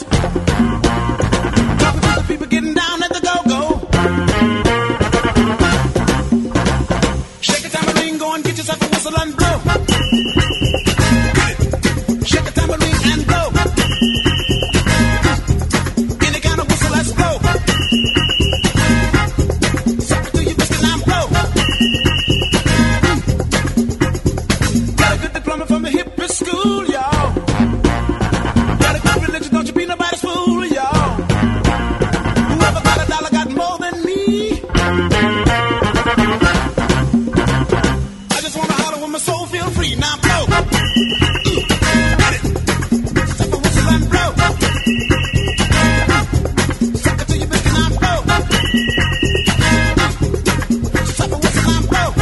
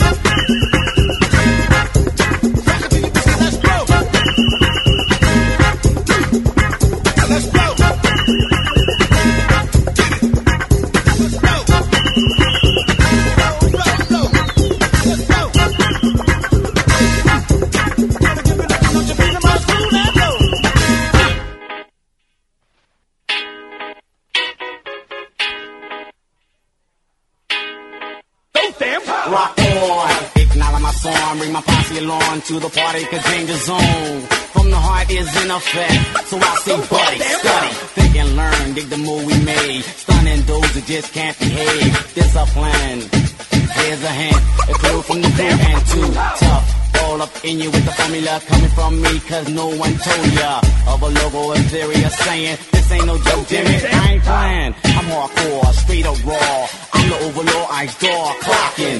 But no, as if you didn't know, flying on the scene when it's time to go.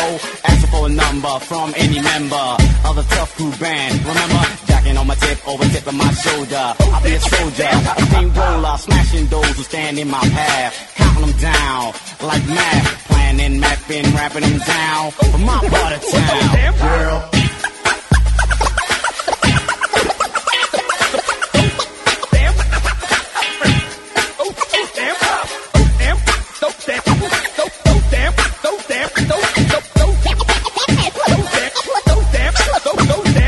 Yes, we're back. Another verse of rap, another tune, a bar, a star. Till the pack is killing, chilling, billing, willing.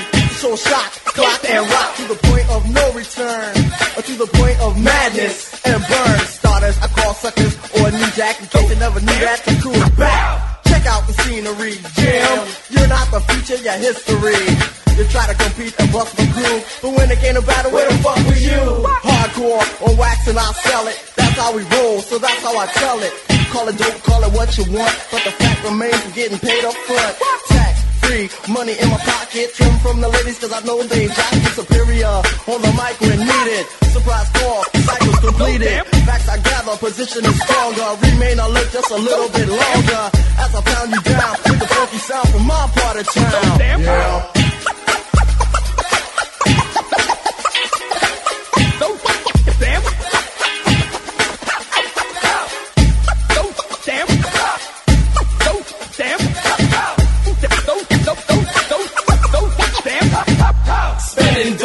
Wasting time on a so-called rhyme, a so-called rapper with a so-called beat. All that shit is weak. Keep my stand, yo, tell me, man. I can't understand this dude and what we're coming to. What is wrong with you? What you trying to do? Yo, once again, the judge with the grudge, the jury with fury to stomp on your mug. Yes, of course, a rap course you take. Make no mistake, I caught you fake.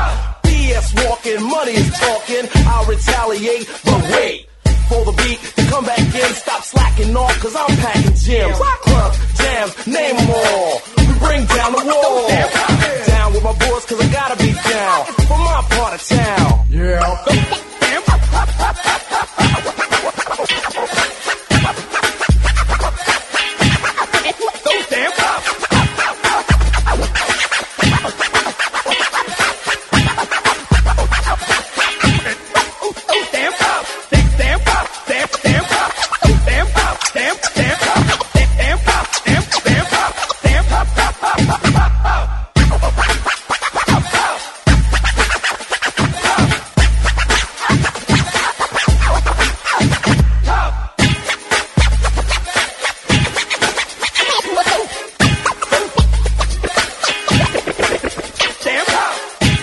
Yo, check this out. I wanna say what's up to the Danger Zone posse from the north side, you know what I'm saying?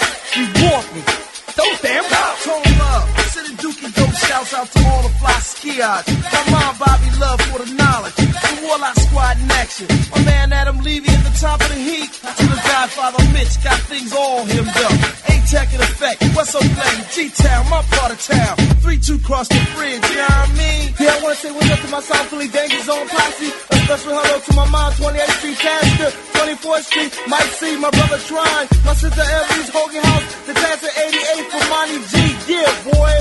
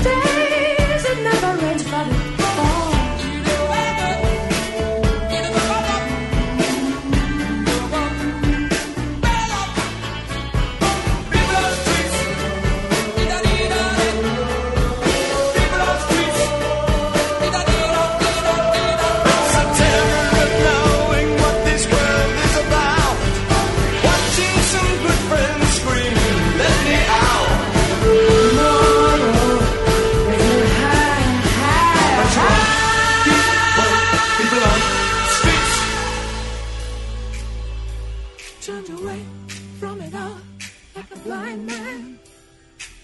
Sat on a fence, but it don't work. Keep coming up with love, but it's so slashed and torn.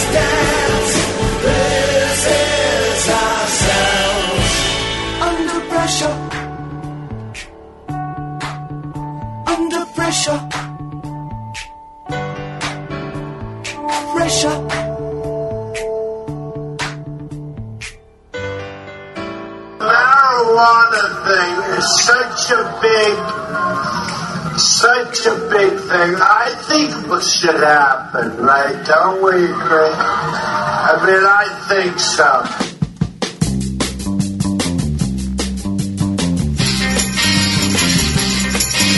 Don't ask me to move a mountain. Don't ask me to swim the sea. Don't think that I'm a towering stream. Don't lean too much on me. When looking to the future, oh, don't build your dreams too high. I beg you to remember, I'm just an ordinary guy. I ain't no miracle worker. I do the best that I can. I ain't no miracle worker. Oh Lord, I ain't no miracle man.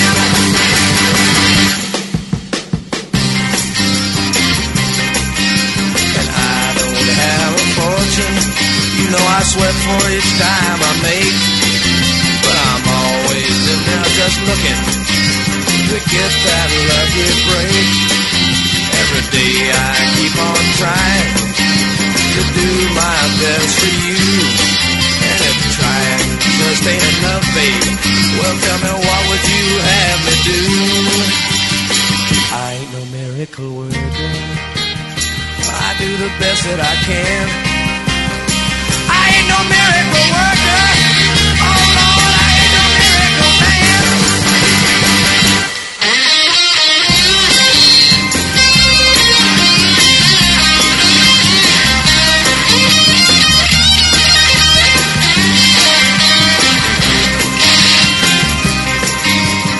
Ask me to be tender.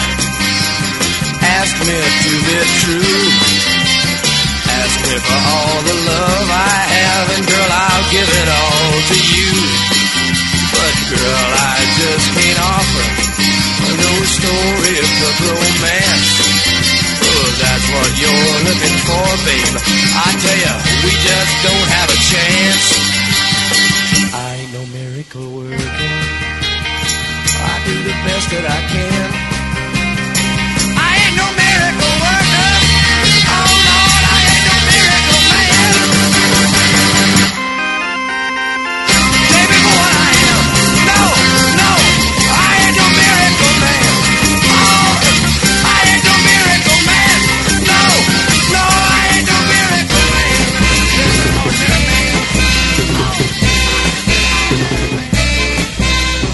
That's what I get for being so kind. I give you my love, then you leave me behind. That's what I get for being so true. It hurts when a woman takes a fool out of you. I've done everything that a good man should. I tried to please you every way I could. I've given you everything that I own. But this thing I know, like a bird you have flown. That's what I get for being being so kind.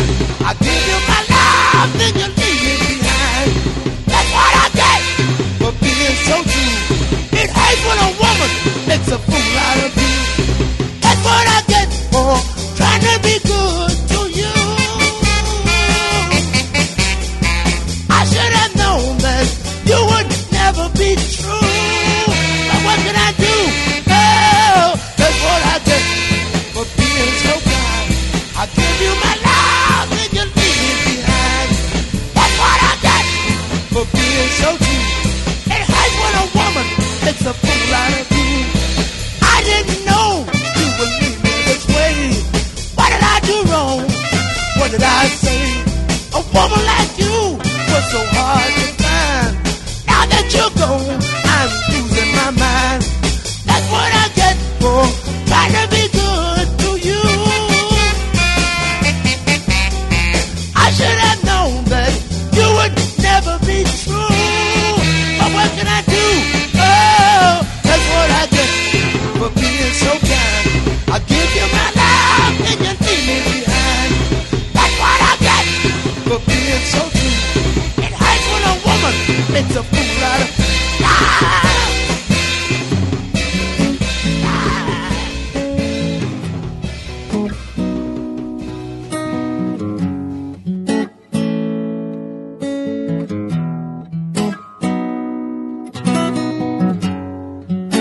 Why, when I turn my back to you, you're my man. Sigh when I come your way.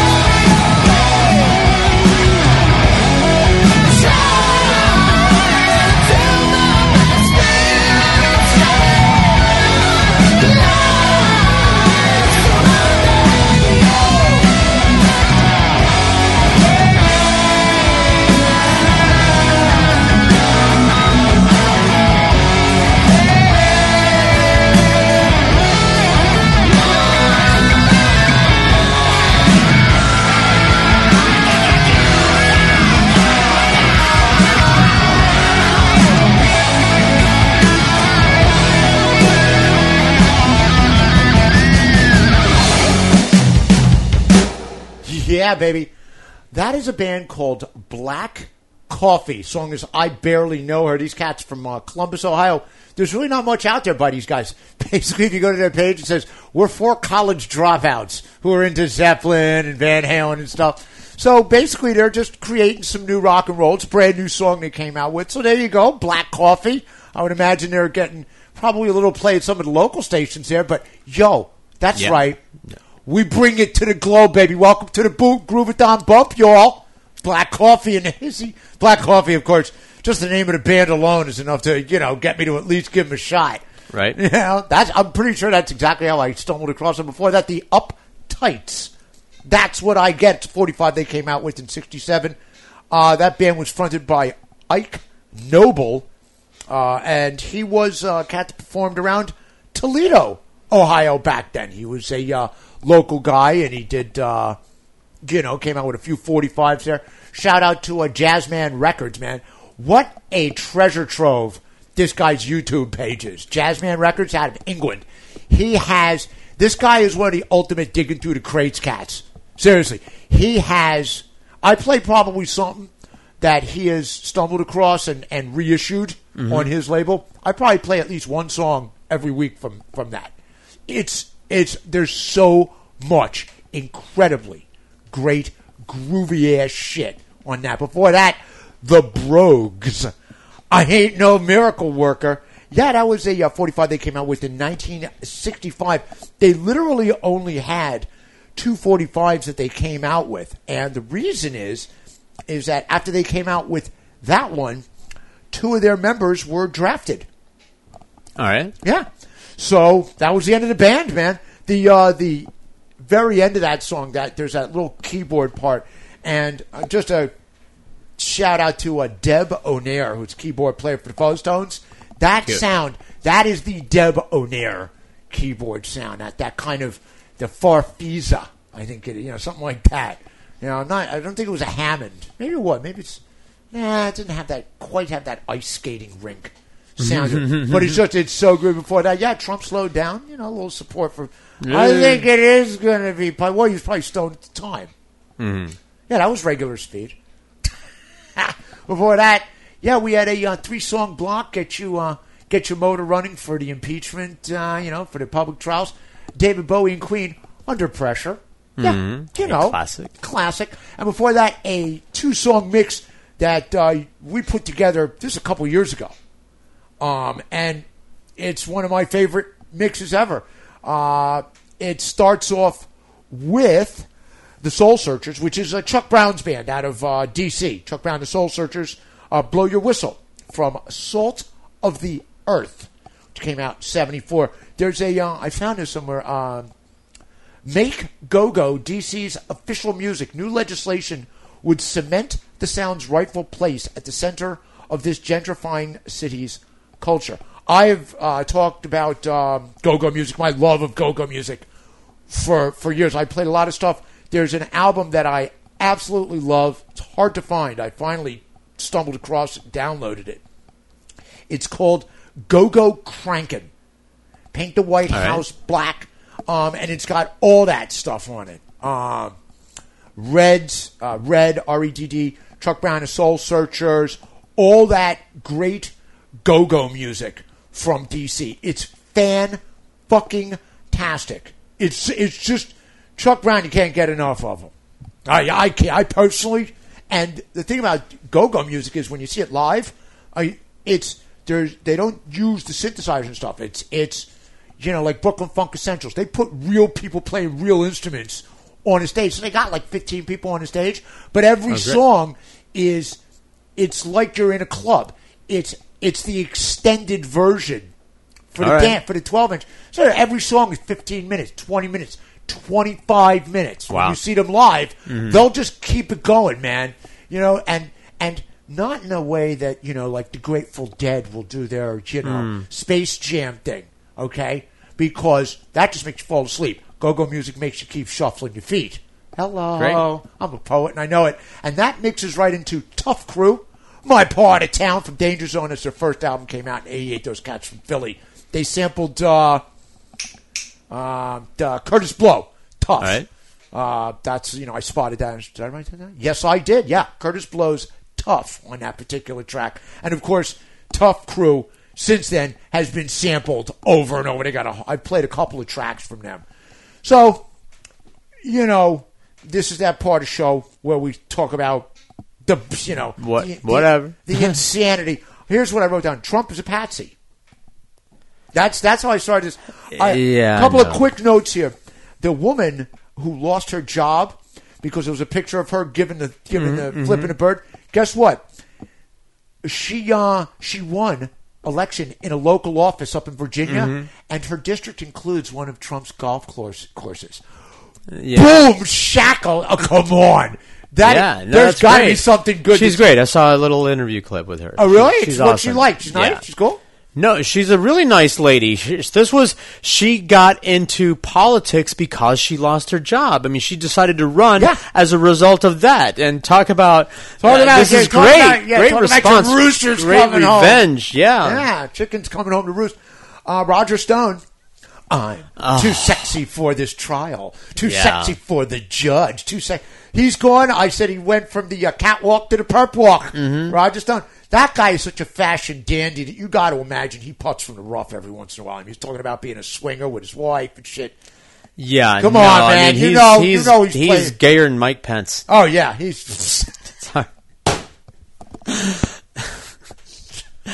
Sorry. See, here's the thing. And because gay conversion therapy are these people that say that it's a lifestyle choice. I say to them very simply, so you chose to be straight, despite your homosexual tendencies. That was what Bill Maher said this. He goes, if God helped you to go straight, he said, let me ask you something. How come God made you gay in the first place?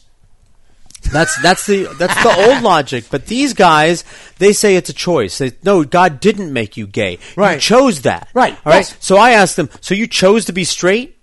And they go, no, of course not. I can't. Yeah. I can't imagine any other thing. And I go, I know. Right. Exactly, asshole. You keep denying who you are. You don't choose that. You will never be You don't impeached. choose that. And Mike Pence, I'm sorry. Anybody that tries so hard with the whole, I don't have dinner with anybody that isn't my wife, and he's always holding her hand. Donald Trump. And he calls her mommy, and he believes in gay conversion therapy, and he's got that haircut. You're not fooling anyone, sweetheart. Yeah. Please. Come on. Look at him, the way he talks. He's such a simpering. He's probably got a handshake like a wet fish. Right? When I was at University of Vermont, that was our thing. When you'd reach out to shake somebody's hand, go ahead. Yeah, you lick it. No, you go like that. That's his handshake. The fish. Guess what? Cold fish. Yeah, I started out with three other guys. We were called the Friends. We became friends when we met at orientation. And so 2 of us roomed together, myself and John Schwab. I'm from New York. John is from Philadelphia. And then there was Brian Murphy. He was from Boston. And Pete Rigel. He was from Pittsburgh. Okay. So we had we had all the hockey towns in the Norris division, in the Atlantic Norris division for the NHL covered. And we were called the Fred. We couldn't remember each other's names originally, so we just called each other Fred. All right. And we became known as the Freds. Okay. And we started doing that. Oh, fish, shaking. Well, living my junior year, was in my dorm down the hall was Trey Anastasia from Fish. All right. I'm just saying. All right. Just throwing it out there. Coincidence? I'll tell you one of the coolest things was that our dorm president in Mason, the Mason dorm was MDM was on the Redstone campus. There was a guy named Mark Nichols. His nickname was Heavy Metal. This is who we elected as our dorm president. All right, seriously, you can't get more out of your mind than this guy.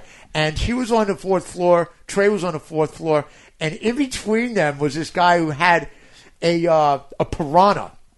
One piranha, he had a fish tank with a piranha in it. Okay. And the thing to do was, every once in a while, you'd starve it for about 4, 5, 6 days, and go in there and dump a bunch of goldfish in. And we'd all stand around and watch it go crazy, man. it would, it would literally take about a minute, and then the only thing left were just scales floating on the top That's of the crazy. Yeah, we were out of our minds. So speaking of Roger Stone, we Speaking of- tangented right off. Yeah, and no, that interesting. I can't. wait Roger for- Stone's one. He was, he got his start with Roy Cohn. Mm-hmm. He's the Roy Cohn. I've said this over and over again. I was way ahead of the game on this. A year and a half, 2 years ago, I said that I predict that at some point the best on the nonfiction bestseller list is going to be a book called From Cohn to Cohn, Cohn. Okay. The Conjuring and Downfall of a Demagogue. That's the title of the book right there. Well, get busy. From Cohn to, that's what somebody else said to me. The minute I said that, they were like, yeah? What the hell are you doing on Facebook, you fucking moron? Start That's writing. right. I did, though. I wrote all about a whole bunch of stuff that Roy Cohn did. And, he's another fucking, toy boy who basically spent his entire life denying that he was gay. Right. Yeah. Right. Okay. Any one look at Roy Cohn, you can tell he's gay. Just look Yeah. at him. He's gay. Just like he's Roger gay. Stone. I mean, he spent his and of course he died from that lipstick on you, Roger? He died from liver cancer. Oh yeah. Yeah. Okay. Actually, yeah. No, yeah. what he died from was basically fucking shopping for fucking booty in every closet from K Street to Christopher Street. Boom. How you like that? Christopher Street was the big gay district down in the Village. Thanks for mapping that out. Yeah, man. And so he died of that. But Roger Stone said that he wasn't gay. He just liked having sex with men. Gay men were effeminate. He was into power. I was like, power? Is that what the kids are calling being on a down low these days? Yeah. Let me see a few other quick notes here. The Saudi oil company. I talked about this when it was first mentioned. It's about 2 years ago. Saudi oil company is called Aramco. They're about to issue their IPO. I talked about this when they first brought it up because Saudi Arabia had a budget deficit. This was a couple years ago. Joe, I go back. Like I said, you want to stay ahead of the game? Groove it down, baby. Now, 2 years ago, I talked about this. I said, and what the Saudi royal family was doing was they were injecting money, their own personal wealth, into the country's GDP to prop stuff up. And so now what they're doing is, they're going to give away a percentage of Aramco, which is the Saudi official National, state. right. The House of Saud. I said the House of Saud's having a desert sale, yard sale. Okay. That is just in time, though. It's a good thing, though, because they're going to need to raise some money. Why? Because a couple of ex-Twitter employees were just charged with spying for Saudi Arabia. Those bastards. Oops, one of them's still here, the other one's over there. We got one of them. And he's going to roll like a bitch. We're going to make this guy roll like a fucking... He is... Yeah. Trust me. Rap boy, this guy is fucking... He is rolling. He's Henry Hill for Prince Soul, whatever his name is. Don't ask me. Yeah, whatever that guy. So that's interesting. Also, while we're on Twitter is this thing, and I wrote a while ago. I said the president uses Twitter sort of like Truman initially used nukes. First as proof of the ability to instantly cause mass destruction in a way nobody else could, and then as a deterrent once everybody saw that he was willing to use it. And that's okay. I said, you think we blew up the Marshall Islands in pursuit of knowledge? All we learned is that testing nukes to prove that we could ended up striking just enough fear in parts of the world for them to look the other way regarding our nation's foreign policy. Of course, that was right up until they built their own bomb. Okay, I truly perish the prospect where the battle of Twitter may prove to be a pivotal one fought over and over. Of course, lest we forget that once the commies did figure out how to make their own bomb, the deterrent was called what? Mad. Right. Yeah, called mad. I said, I wonder what President Trump will become if he couldn't tweet anymore. Worse than that, I wonder how he's going to react when someone presents a genuine challenge to his Twitter dominance and does so without kid gloves.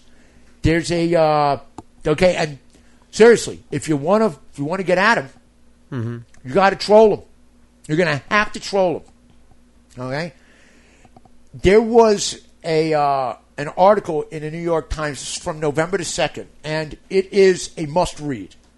In Trump's Twitter feed, conspiracy mongers, racists, and spies. I read that. It is. Yep. It's an eye opener. Came up on my newsfeed. It is an eye opener. No surprise. And the other thing, and I've been telling you about this, of all the shows I've seen recently, Frontline did a show about a week ago on artificial intelligence.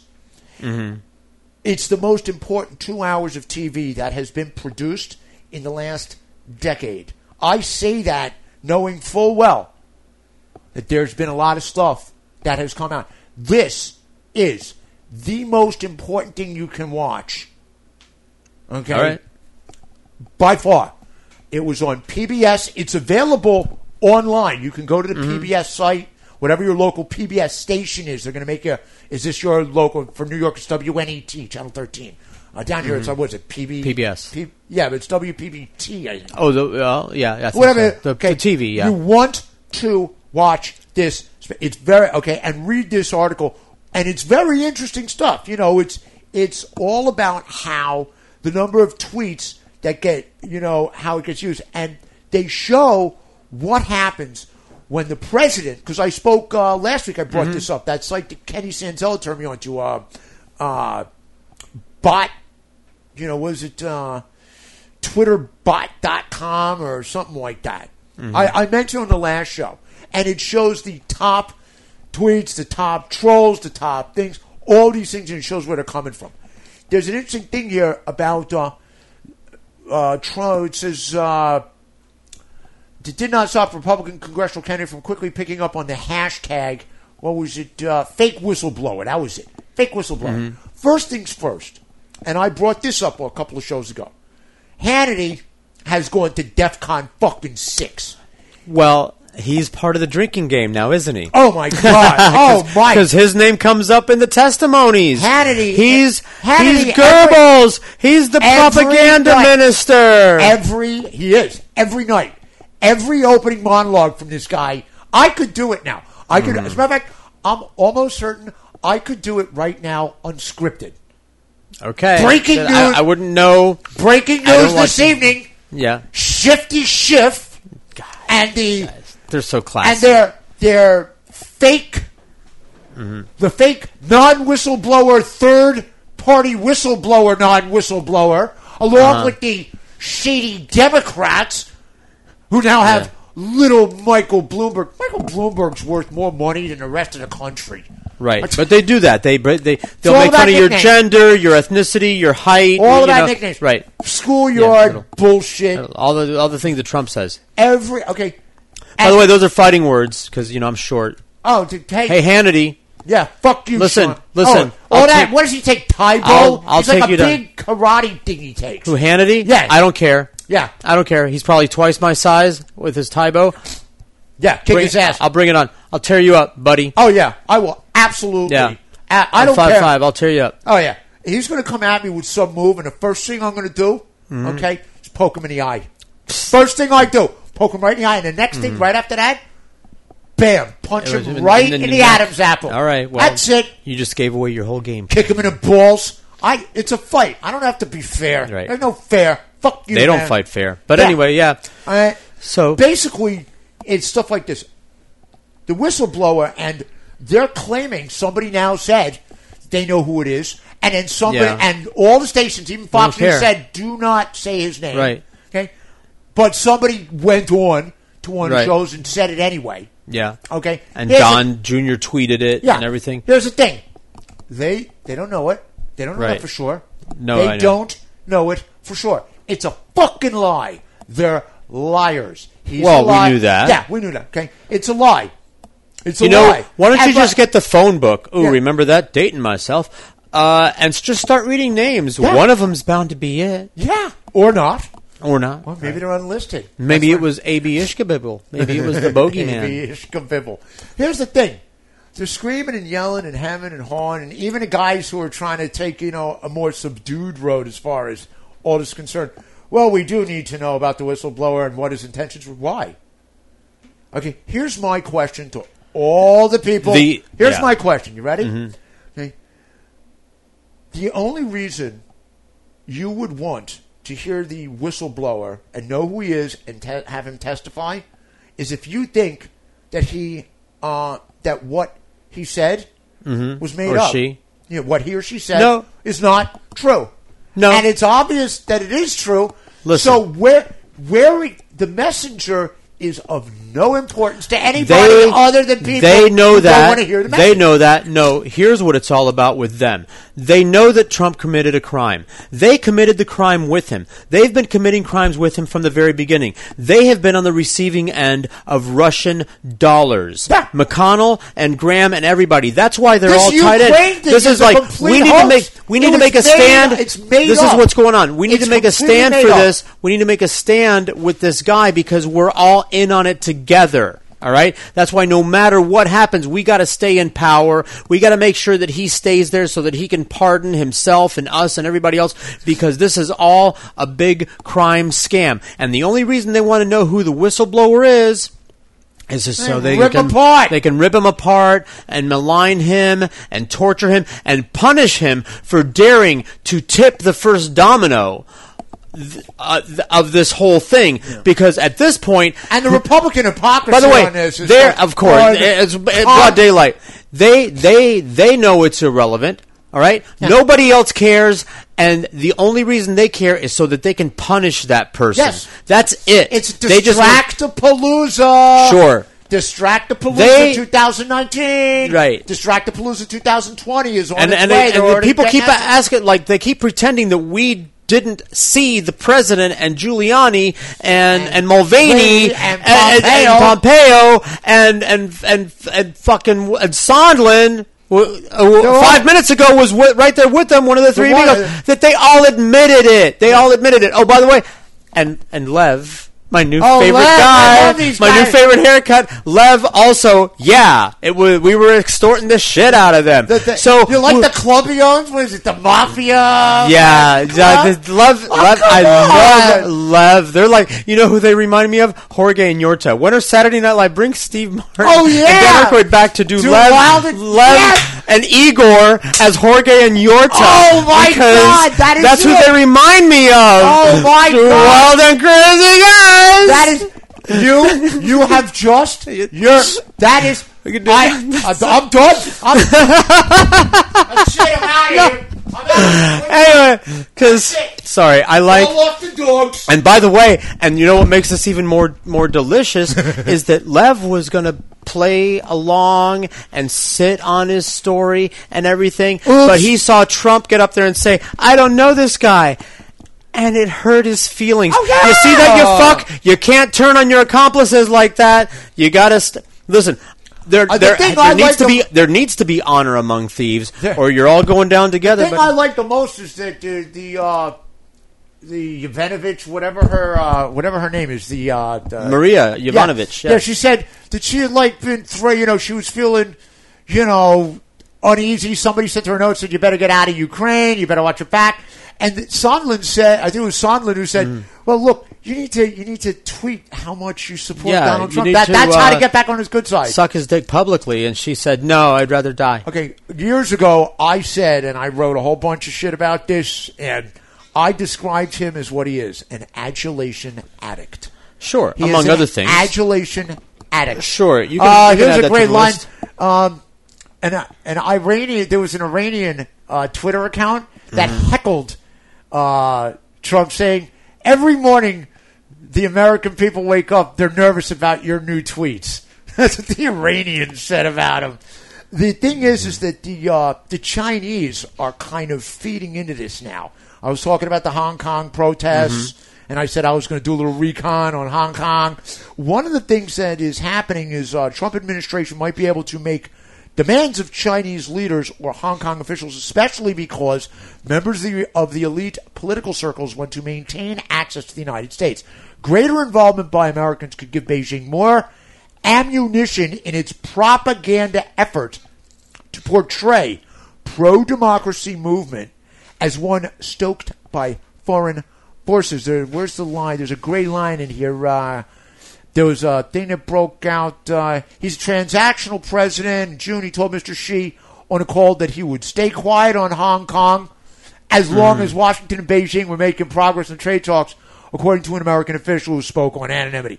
Now, there's this guy, Mr. Wang, who is one of the leaders of the pro-democracy movement. He's over here, and he met with Pelosi in Washington in September. A Chinese foreign ministry spokeswoman, Hua Chunying, lashed out, saying it is precisely because of the naked cover-up and connivance of external forces, such as Pelosi, that the violent anti-law forces are even more fearless.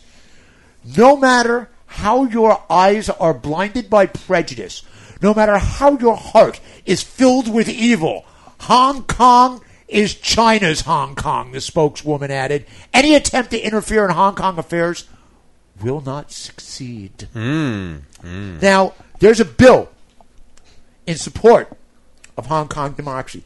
It passed the House unanimously. We keep talking about how we need to reach across the aisle. Here's something that 435 people that can't agree on what time of fucking day it is agreed on. Well, the Senate Majority Leader, Mitch McConnell, has not scheduled a vote yet. The measure is expected to pass the chamber easily with a veto-proof majority. Then Mr. Trump will have to decide whether to sign it into law. I said this last week. I said we're going to be confronted. It's all going to be about the timing. Keep an eye on that. Right. China is using Twitter as a way of doing exactly what these troll bots and right-wing trollers and Twitter users are doing to get, to keep furthering this Ukrainian DNC server bullshit. They literally made it up, and it is now part of the news lexicon at this point. It has to be responded to because it's out there. This is one of those things that Fox has been doing. I've hated this for years. This is their methodology.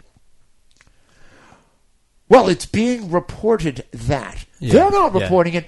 We're not saying it's true. We're just telling you what somebody else... Those who say, or they put it in the manner of a question, is Hillary Clinton really Satan in drag? Yes. Yes. Some people by the say... way, again, I used to think... We haven't you're corroborated... fooling a lot of people talking like that. No. You're not fooling anyone. You're not being fooled. It's all a big charade. It's just, we're a bunch of bigots. Yep. That's the hood. All right? Well, the new strategy, here's what I'm going to tell you, because I already caught, I believe it was last Sunday, not yesterday, but the week before, Kellyanne Conway started the narrative, and I think this is what you're going to start hearing. You ready? Here's the great line.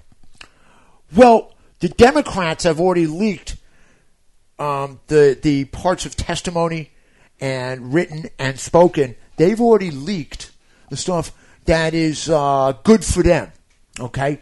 She said, that's going to taint the public hearings. You can't put the toothpaste back in the tube. That's what you're going to hear. Right. You are going to hear that. That's going to be the line. But remember, Kangaroo Court? This is the new one. No, they're going to keep. They're going to say they're going to keep throwing spaghetti on the wall. They're going to see what sticks. Yeah, you already heard it from Trump. Oh, well. We need the Republicans to do it. There were Republicans in the room. There were Republicans allowed because to the Democrats are going to forge it. Or they're going to coach their witnesses. The Republicans were allowed to ask questions. Right. The questions and the answers are in the transcripts. Lindsey Graham said, "I'm not involved. I'm not even going to read it." Yeah, whatever. It's obvious right now. Yeah, he's a little kid. They're all in on it. They're all in on it. They don't care. They don't care. What did Al Franken tweeted something? Now that I'm back on Twitter, thanks to their policy, he said, Trump. He did a made up Trump quote. I could shoot someone on Fifth Avenue, and Lindsey Graham would still be against impeachment. That's right. It doesn't matter. They're making a stand. And by the way, these turd burgers with a southern accent, like Lindsey Graham and Mitch McConnell, God. Forget about it. This is the Confederate. Remember, they said the South will rise again. They never laid the fuck down. Yeah. All right. They just dropped to one knee. They're still pissed off. They're trying to undo. These people say they're trying to undo the election. Y'all are trying to undo the results of the Civil War, assholes. Yes, because they're fighting for the Confederate states all over again. That's what this is. This is a stand for the stars and bars. Yankee. Here's what I'd like. Because Hannity keeps squawking about the need for Schiff and Whistleblower and Hunter Biden to be questioned under oath. Yeah. We need to hear what they have to say. Yeah. You know what? You know what I'm thinking, right? I don't care. Hannity needs to be questioned under oath. You know what? He might. I'd love. He might just. Yeah. And he keeps under coming penalty of perjury. I want to hear him say the stuff that he says on TV. Okay? And then be called. Understand. Yeah. You know? Yeah. One quick note before we get back to the groove. Yeah. Just keep an eye on this. Budget's due. Yeah, I know. Federal budget is due. He's going to shut it down again. I don't. You know what? We'll see. We'll see. I think I don't want to make any predictions. Yeah, I'm telling you. Because here's the thing. I'm tired of underestimating how crazy wackadoo this asshole is. Well, on the subject of crazy wackadoo, you know what? What? Here's a song about a guy that made the Fab Four actually start to get cool. It was Bob Dylan and Dr. Robert on the Groovathon at SoulFlowRadio.com.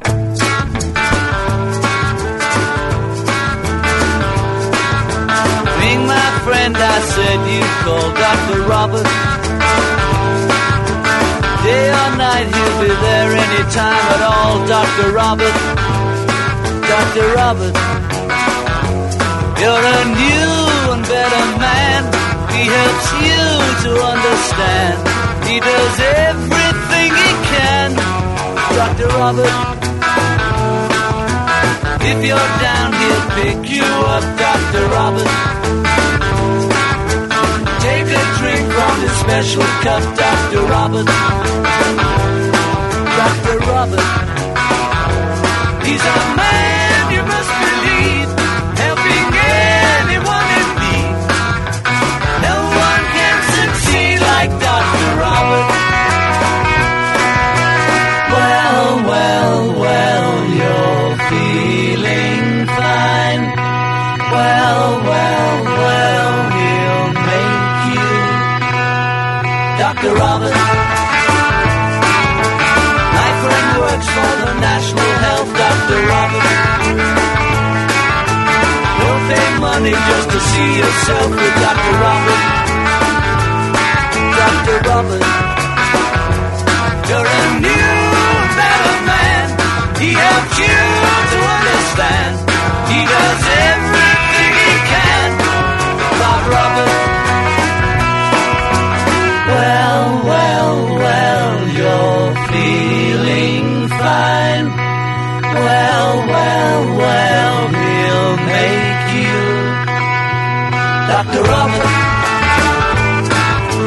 Ring my friend, I said you call Dr. Robert.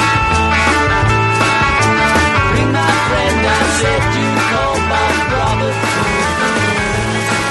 Dr. Robert. I tried but I couldn't find a way. Looking back, but I didn't slip away.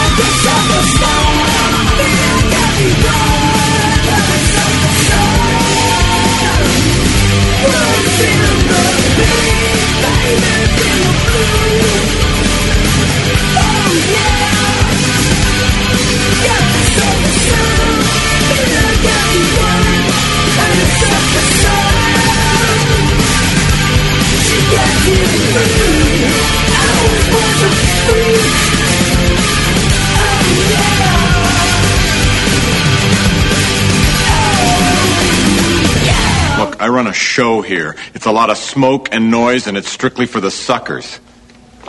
I've been pulling one kind of scam or another since I was your age.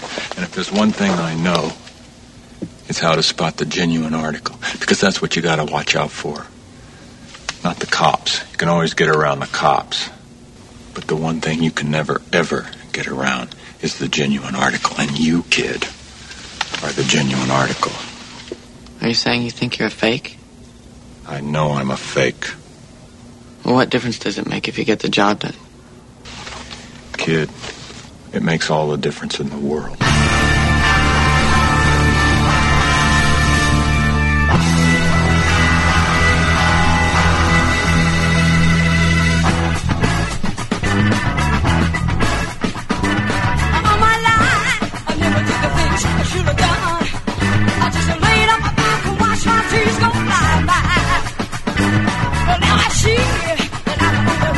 Who's reaching out?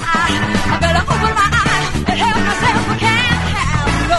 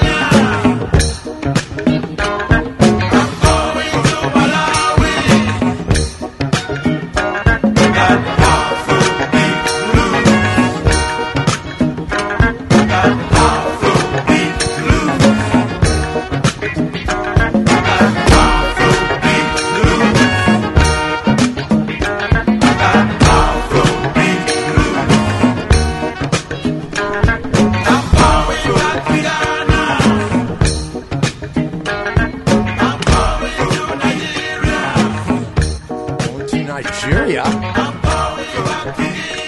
Why not? Yeah, baby. Afrobeat blues, man. Some cool shit. That is Hugh Masekela, Afrobeat blues from the Chisa years. All right, so 1965 through 1975. Basically, there was a studio that him and his other cat were running 65 to 75 down in South Africa. All right. And this entire record, the Chisa years, Hugh Masekela, there was a reviewer from Dusty Groove said the Chisa sound was one of the first true forays into pan-global grooving. So that is obviously tailor-made for the Groove It Down, baby. Hugh Masekela's got some great stuff out there. But this particular release, which is stuff that didn't make it onto some of his later jazz albums and the Afro funk jazz thing that he really is kind of godfather of in many respects. For that, Georgia Soul Twisters, look out. I'm going to blow your mind. Yeah, 45 they came out with in about 67, 68 on Wax Wing Records. They have not a lot of stuff out there, a couple of 45s. Interesting stuff. Before that, Bertha, Birtha, Work on a Dream from their premiere album, same name, Bertha, came out in 72. From Los Angeles, another all-girl band, the one I did last week. Wrote it down here someplace. I can't remember what it was. Fanny. Okay. Fanny was the band I played last week. The all-girl band. It's another one of them. Some cool stuff. There's actually on that particular album, their self-titled premiere album, Bertha, they do a really cool version of the song Too Much Woman for a Henpecked Man, which I've played. I played the original version several years ago. It's the Ike and Tina Turner song. It's an Ike song. But that's the original, and they do a very cool version of that track on their premiere album. Before that, a little more Steve Martin. Yeah. Steve, that's from Leap of Faith, and if you haven't seen Leap of Faith, you should. It's a great... It really is. It won't tell you anything you don't already know, but it's nicely displayed. It's like, that's the whole thing, though. That great line when the kid goes, "Are you saying you're a fake?" He goes, "I know I'm a fake." He said, "I know I'm a fake." It's like wrestling. Yeah. But, Steve, we're begging you. You and Dan, let's go. Czechoslovakia, where are they from? Ukraine. We're just two wild and crazy guys from Ukraine. Right. Or from Czechoslovakia, although you cannot tell. You cannot tell. Yeah, it writes itself. Yes. It does. The shit, we could literally... just submit the script. Lorne Michaels, no problem. We got you covered right here. I can have that. Sure. We could have that written and ready to go, 48 hours? Sure, right. Yeah. You write it up. We can just we'll act out the parts. Yeah, we'll do the no mock-up. problem. We'll do the treatment. Yeah, if you can't, if nobody's gotten around to that yet, I don't. How is it possible they haven't? They didn't do a live show this weekend. It was a repeat. Right. So if they do that because Lev is going to testify. Oh yeah. We'll probably see Lev testify. So if that shows up, if that shows up on SNL, we'll fall right out of our seats. We'll just commit two wild and crazy guys testifying before Congress. Right. Wouldn't it be great if that's what they did? They'll walk into the courtroom, doing the thing with the fingers. Yeah, there it is. That's exactly it. Before that, Jane's Addiction, Suffer Some from Strays. That was the album they came out with in 2003. It was like 13 years after the one before. Before that, Roxy Music, Remake, Remodel. That is a live version of the song. The original version is from their very first album, Roxy Music, which, with the Bryans, Ferry and Eno. Okay. And kicking off the set, the Beatles, Dr. Robert. Love that song. That is, it's from Revolver, but it was not on the American release of Revolver. In order to get that song, you had to get the album Yesterday and Today. There were a bunch of songs that were on the UK releases. That And Your Bird, I think it was And Your Bird Can Sing. If I Needed Someone was another track that I don't think made it onto the original. It's on Yesterday and Today. Yesterday and Today is one of those albums that if you can find the original, I think Oren Portnoy, my friend Oren from from New York, Solange's younger brother. He's now in Phoenix somewhere. He's got a fantastic Beatles collection, like really good stuff. Original stuff on, the Atlantic label, before Apple came around. And that album, Yesterday and Today, was the original Butcher Baby cover. It had... no, I remember. Yeah, and then they had to replace it with the four of them sitting in the steamer trunk. Mm-hmm. If you can find one with the original Butcher Baby cover... Right, yeah. Especially if it's in fine condition. Mm-hmm. Okay, you're talking, that's $1,000 record.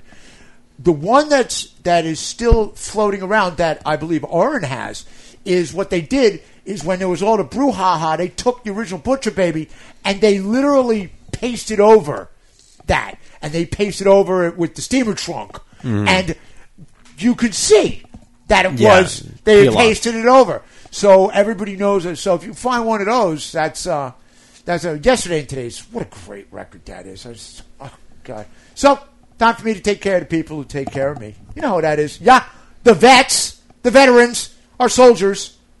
Right? And, of course, Precision Auto Works, Pompano Beach, Florida, 954-247-9362. I missed his cruising. Shit. It was this past Friday. Yeah. It's the second Friday of every month. Any make, any model, bumper to bumper. Dave Carey and his entire ASE certified crew of wrench wrangling, horsepower heightening, camshaft crafting, transmission tingling, busted knuckle braving garage gurus. Okay, I had to. That's a mouthful. Here's the thing. I couldn't say tranny tingling. No, not anymore. It's not what it used to be. So, okay.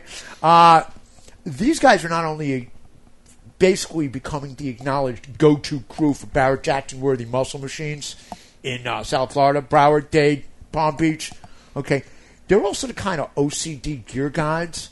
Okay, for whom good enough ain't good enough unless it's perfect. Dave, this is Dave's problem with finding people to work with him there. Good enough ain't good enough. It's either perfect or it's wrong. Right. He is, and I've said it before, I'll say it again, tool and die guy. If you can't find a part, he'll make it. I had that little spot in there where he had the 353 stroke where he put into the 69 Camaro. And I was over there maybe a week and a half ago, and I said, you say these things. What are you talking about when you say the valves sound nice and fluffy? The cams are nice and fluffy. I was like, what the fuck? I don't even know what that means. Fluffy cams. Fluffy cams? I don't even... That's a porno movie right there. Tranny tingling fluffy cam. Fluffy cams. I don't know. Hey, easy to get to. Okay? Right off I-95. You get off on Atlantic Avenue, you go west to the first light, which is Andrews. You make the left turn on Andrews, and you go to the very first light, which is 3rd Street. You make the right turn, he's 2 blocks up. 60 seconds off the highway. And by the way, I actually timed it again, and that included waiting for the light at Andrews. 60 seconds off the highway. You can't beat it. And he's actually now, he put in a new lift. He's got a new lift in there now, so he's got more stuff. And he's got some cars out there. He had that Coronado. Oh, my God. It's not that popular a car. But this one was just a cream fucking puff, man. Unbelievable. Mention the Groovathon. You go over to Dave, just mention the Groovathon. There's a discount. Okay. Not a huge discount, but a little discount. Okay. And the fact of the matter is, you're not going to need it. Okay. Because you compare basically the honesty, okay, in the pricing schedule and what it costs to get something done there versus anywhere else. I don't know what else to say. Okay. He's got a regular per hour billing thing. It's right there. It says it right there. And he shows you exactly how long he had to work on it. Okay? And if he's not, ramping it up like, it was 3.5 hours, so I'll charge him for 4 hours. No, you can charge for 3.5 hours. Okay? Honest auto mechanic. All right? The rarity of rarities. Indeed. Of course, you can go to the SoFloRadio.com website. Click on the box on the top row. It says Tony C's Groovathon. It's going to take you right to my page. You're going to see a link for Precision Auto Works. Above that, you're going to see a link to our SoundCloud page. Yeah, Angel. He's an Mucho angel. mahalo to our boy Angel. Getting a jizzy dizzy, man. We love that action. Mhm. Every show is available to be listened to for free. You can't put a price on Groove, at least not in 2019. You cannot put can't be done. And the list of songs for every show that's ever been done is on the Mhm. page. I am working on putting together a list, that is searchable, and going to try and figure out before the end of the year, before we do the. This is show 98. Before we do show 100, maybe by then we'll have figured out a way to do it, so that if you want to go and find where your favorite songs have been played, you can look it up by band or by song title. There you go. Okay, so I'm working on that. Yeah, in the works. It's in the works, baby. It's in the works. 954 247-9362. This is one of those easy phone numbers for me to remember because Alon Portnoy from the Fuzztones, one of my best friends, to this day.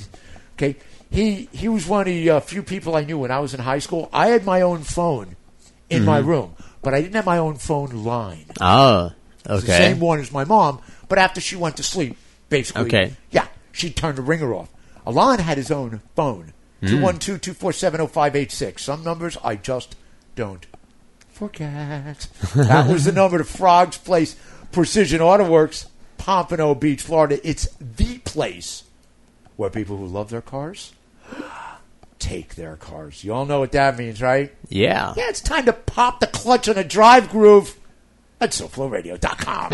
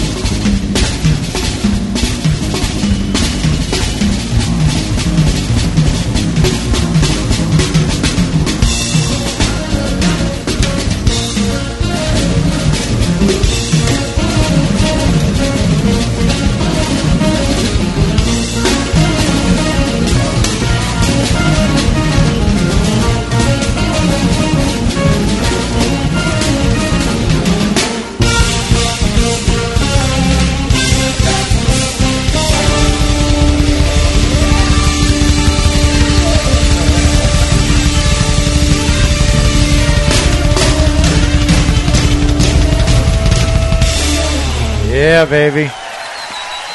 Yeah. Stanley Clarke and Friends. That's from the live album, Live at the Greek. The song, of course, is the Billy Cobham tune. Oh, excuse me. Stratus. There you go.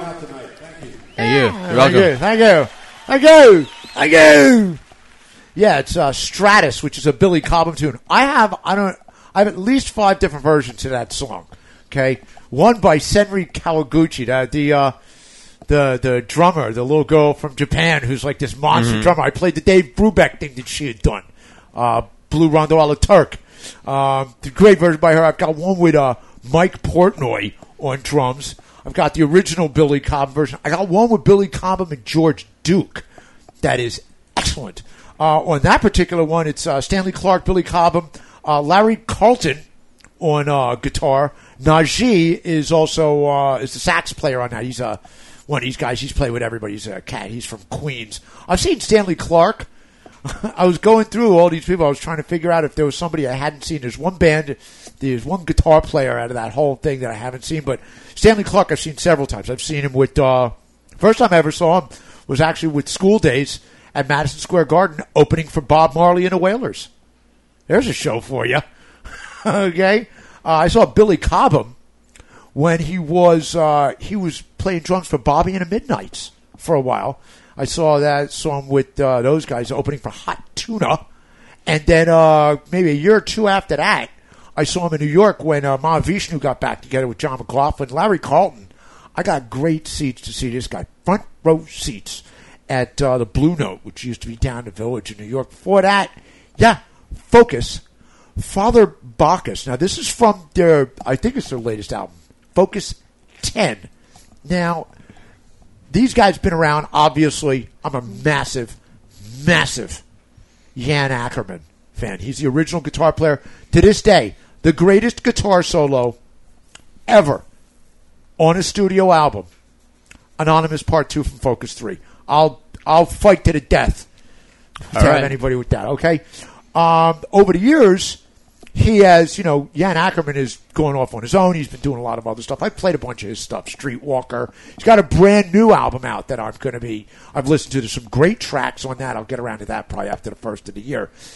But on this album, the two original members that are still there are This Van Leer, okay, keyboard, flautist, whack job. This guy's out there, man. And the original drummer, Pierre van der Linden. Still playing with him, baby, after all these years. Of course, I love this. The album features Menno Gugez on guitar, who was replacing Niels van der Steenhoven. Of course. You've got a Van der Steenhoven poster somewhere, right? Right. Oh, no, in my bedroom. There you go. Above the bed. On the wall. Above the bed, on the ceiling there. Before that, Medeski, Martin Wood, with John Scofield doing the song Sham Time. That is a live studio session. The original, the studio version of that they do is from the album Juice, came out in 2014. John Scofield, one of my favorite guitar players of all time. The original version of Sham Time I was talking to is by Eddie Harris, saxophone player. Came out in 1968. Cool album, by the way. Yeah, absolutely dynamite stuff. I saw John Scofield on his Ogogo tour many years ago. That was at Iridium in New York, where Iridium is now, when it was across the street from Lincoln Center. And that's also where I saw Les Paul used to play there. He was playing he used to play, I guess, Fat Tuesdays or whatever, every Monday night, and then he moved up to Iridium. I've seen him 3 times over here. I mean, the Les Paul. Fucking the Les Paul. Yeah. Okay? But we got great seats. The one show I've been to with my brother Dan, and I got great seats. Shout out to Samantha Black, who was working for Verve Jazz at the time. And here's the tie-in. You ready? I just thought of this. Right. Here's the tie-in. At the beginning of the show, I always say what time it is in Istanbul, Turkey. Right. And today happens to be Celeste Ganderson's birthday. She's the one who lives in Istanbul. At the time... Happy birthday. Yeah. She was living at 4 Patchen Place with Samantha Black and Tara Poland. All right. And they were living in the brownstone that E.E. Cummings lived in. Oh. For like the last 40 years of his life. Yeah. Yeah. I hate that There were guy. times they used to have a party every, was it Halloween? I think it was Halloween. They would have a party. And it was such a good party. It like got written up in various local newspapers after a while. It was in my sophomore English class, honors English, that while listening to an E.E. Cummings poem, that I realized how much I hate poetry. I'll tell you, the funniest thing is that, you know, during the warm weather months, they have like these walking tours of the village. And, you know, for whatever reason, I have woken up in that brownstone on several occasions. And, you know, you come downstairs, you're hungover from the night before, you've been partying all night, everything. And you look outside, and there's like this group of people standing outside the front door because there's a plaque on the brownstone. And I remember telling the girls, I was like, you know what you need to do? Because this is right when Limelight had opened, the club, and they opened in a church. And one of the things they had was like a hologram. You know, is it a hologram moves or a holograph? For what? I don't know what you're... You know, like moving, it's like a... Yeah, it was a holograph. A holograph. They had a holograph of Jesus crawling around on all fours and then throwing up in the corner or something. You know, which of course they had to stop after a while, you know, what's his name? But I said, you know what you need to do? You need to get a hologram, okay, of E.E. Cummings. Oh, you know, you open up the door and have E.E. Cummings literally greeting the door. She was like, you know what? The lawsuits from the inevitable heart attack that will happen, it's not worth it. It's a great idea, but... And kicking off the drive groove, yeah, Carmine Appice's Guitar Zeus is the album. That is killing time. And the guitar player on that is Ty Tabor, who was the guitar player for King's X. This album was actually originally released. I played a bunch of tracks off this over the years. It came out in 95. It was re-released earlier this year as a double album. It's got some additional tracks on it. I saw Carmine Appice with Vanilla Fudge, like his original band. All right. Yeah, up in West Palm. It was like the Doors, the Yardbirds, and Vanilla Fudge. What was left of these various bands, you know, and shit. But, you know, he's still monster drummer. Tell you, the best version of Superstition ever done, Beck, Bogart, and Appice. All right. That version, yeah. Jeff Beck wrote the song, in case anybody's interested. You know? All right. Yeah, you know, it's a Stevie Wonder minute, but Jeff Beck's the guy who basically wrote it. So I've seen him, and I saw Ty Tabor, the guitar player. I saw him I was just talking, you know, my friend Paul just sent me a text. You know, I was like, hey, I'm on the air, man. Aren't you my friend? Don't you actually listen to the show? But I went with him and saw the Jelly Jam, which was the band that Ty Tabor and Rod Morgenstein, one of my on the subject of monster fucking drummers. Okay, he's one of my 5 favorite drummers of all time.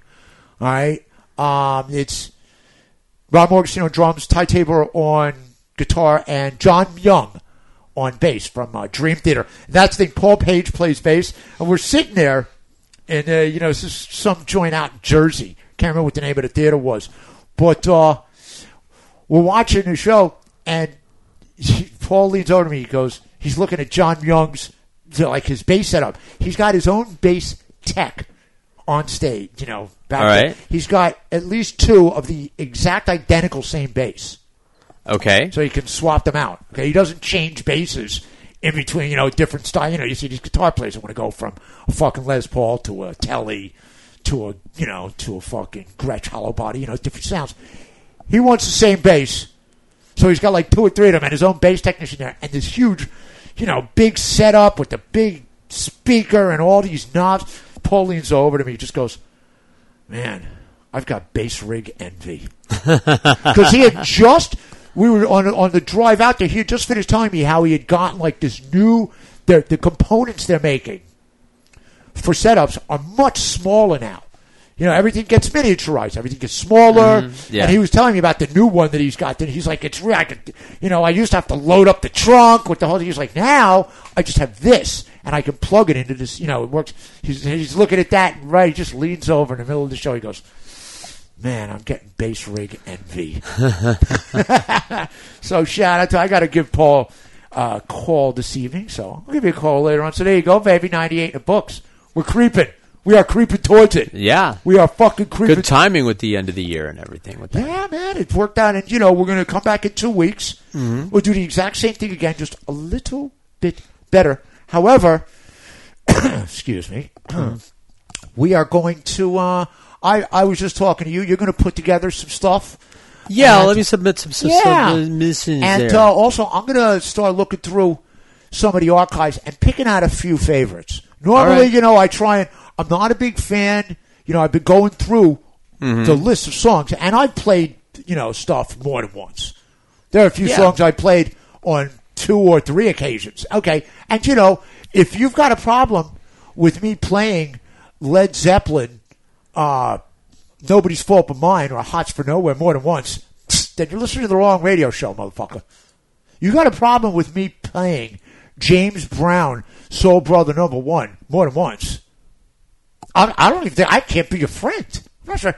If you've got a problem with me playing the Beatles, okay, any Beatles song more than once.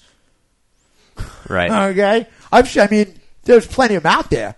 I played a lot. One of the things I was realizing as I'm putting together, the master list, is that how many songs I've played various versions of. 2, 3 different versions of the same song.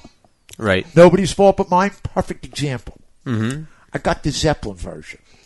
I got the version I played with that chick in, what's her name? Damn, I played a couple weeks ago. Yeah, I know what you're talking about. Okay. I've also played a version. Here's one you're going to love. Okay. Mm-hmm. Yeah. Here's one nobody else is playing. I played this way back. Nina Hagen. Mm-hmm. Nobody's Fault But Mine. How you like that? Yeah, brah. We span the globe. Asian reality at its finest. Indeed. We're going to get you out of here on Vets Day. This is a song I stumbled across. This is one of those things, you don't do Facebook. Okay? Not anymore. Yeah. Here's the thing that I love about Facebook. Okay? Mm-hmm. First of all, I'm not obsessed with it. I don't use I never do it on my phone. Ever. Mm-hmm. Okay? And what the great thing is that my friends post a lot of music. This song, that song. Okay? I love it. Mm-hmm. And somebody posted this. And it is David Byrne in New York at, I think it's downtown at Town Hall, which is a series of Joe's. I think Joe's Pub is in there. I saw Tammy Faye in there once with Lenny Kaye sitting there with her, which is, cool because the Brogue song I played earlier was from the Nuggets collection, which Lenny Kaye put together. So David Byrne goes down and he goes he's going to do a show. And what he did was the crowd, the audience had assembled. And so for 1 hour, they rehearsed. 1 hour. All right. And then they record this. There's a video of it and I told you this. I said, people are always posting this stuff. Oh, I watched this and it gave me chills. It's, okay. This one, I watched it and it gave me chills. I said it. It's there. I said awesome. It. And they rehearsed for 1 hour. And it's just the people from New York. This isn't a regular choir. These are the people that showed up to fucking see the show. The David Byrne show. And he put them all out there in the, in the entranceway in the main lobby. Mm-hmm. And they've got a conductor there and a guy on guitar. It's just a guy on acoustic guitar. David Byrne, the conductor, and like 100 people that had rehearsed for an hour as the choir. And it is great. Absolutely. I was so happy because I was telling you, hey, want to come up with a song, close out the show, Veterans Day, and this is, it doesn't get better than this. It's Heroes. All right. It's Heroes, man. And it is a version of it that is worthy of our men and women in uniform. It really is. You know how I feel about that? I'm the same as you. Mm-hmm. We love the troops. We hate the people that make decisions on where to send them. Yeah. Okay? Typically, yeah. But hey, you and I go on the air and we say anything we want. Right. We say anything we want. For now. While supplies last. Hey. That ain't going Knocking away. on wood. That ain't going away. It Well, ain't going. even if we have to do it illegally, we'll You're damn right. Right. Yo, Radio Caroline, baby. That's When right. I was living in Ireland, in Dublin, in order to get Radio Caroline, I had to get those antennas. You know, it was like the cord that went into a T. Yeah. Okay. And I would have to literally switch it to a different side of my room for like the 3 or 4 hours they were on. Yeah. Out of the boat off Spain in order to pick up coverage of Radio Caroline. Right on. Yeah, I got to listen to the original of that. In any event, for myself and my pal, Gramps Master Flash, George Rodriguez, and a big mucho mahalo, of course, to all the vets and all the men and women in uniform right now who are, you know, they're out there, say what you will. They're out there, they're standing between us and motherfuckers who say we can't do what we do here. Guess what? Right we on. can. Yes, and we we're going can. to come back in a couple of weeks. We're going to try and do the exact same thing again. As always, it is aloha and peace. Good night, Mom.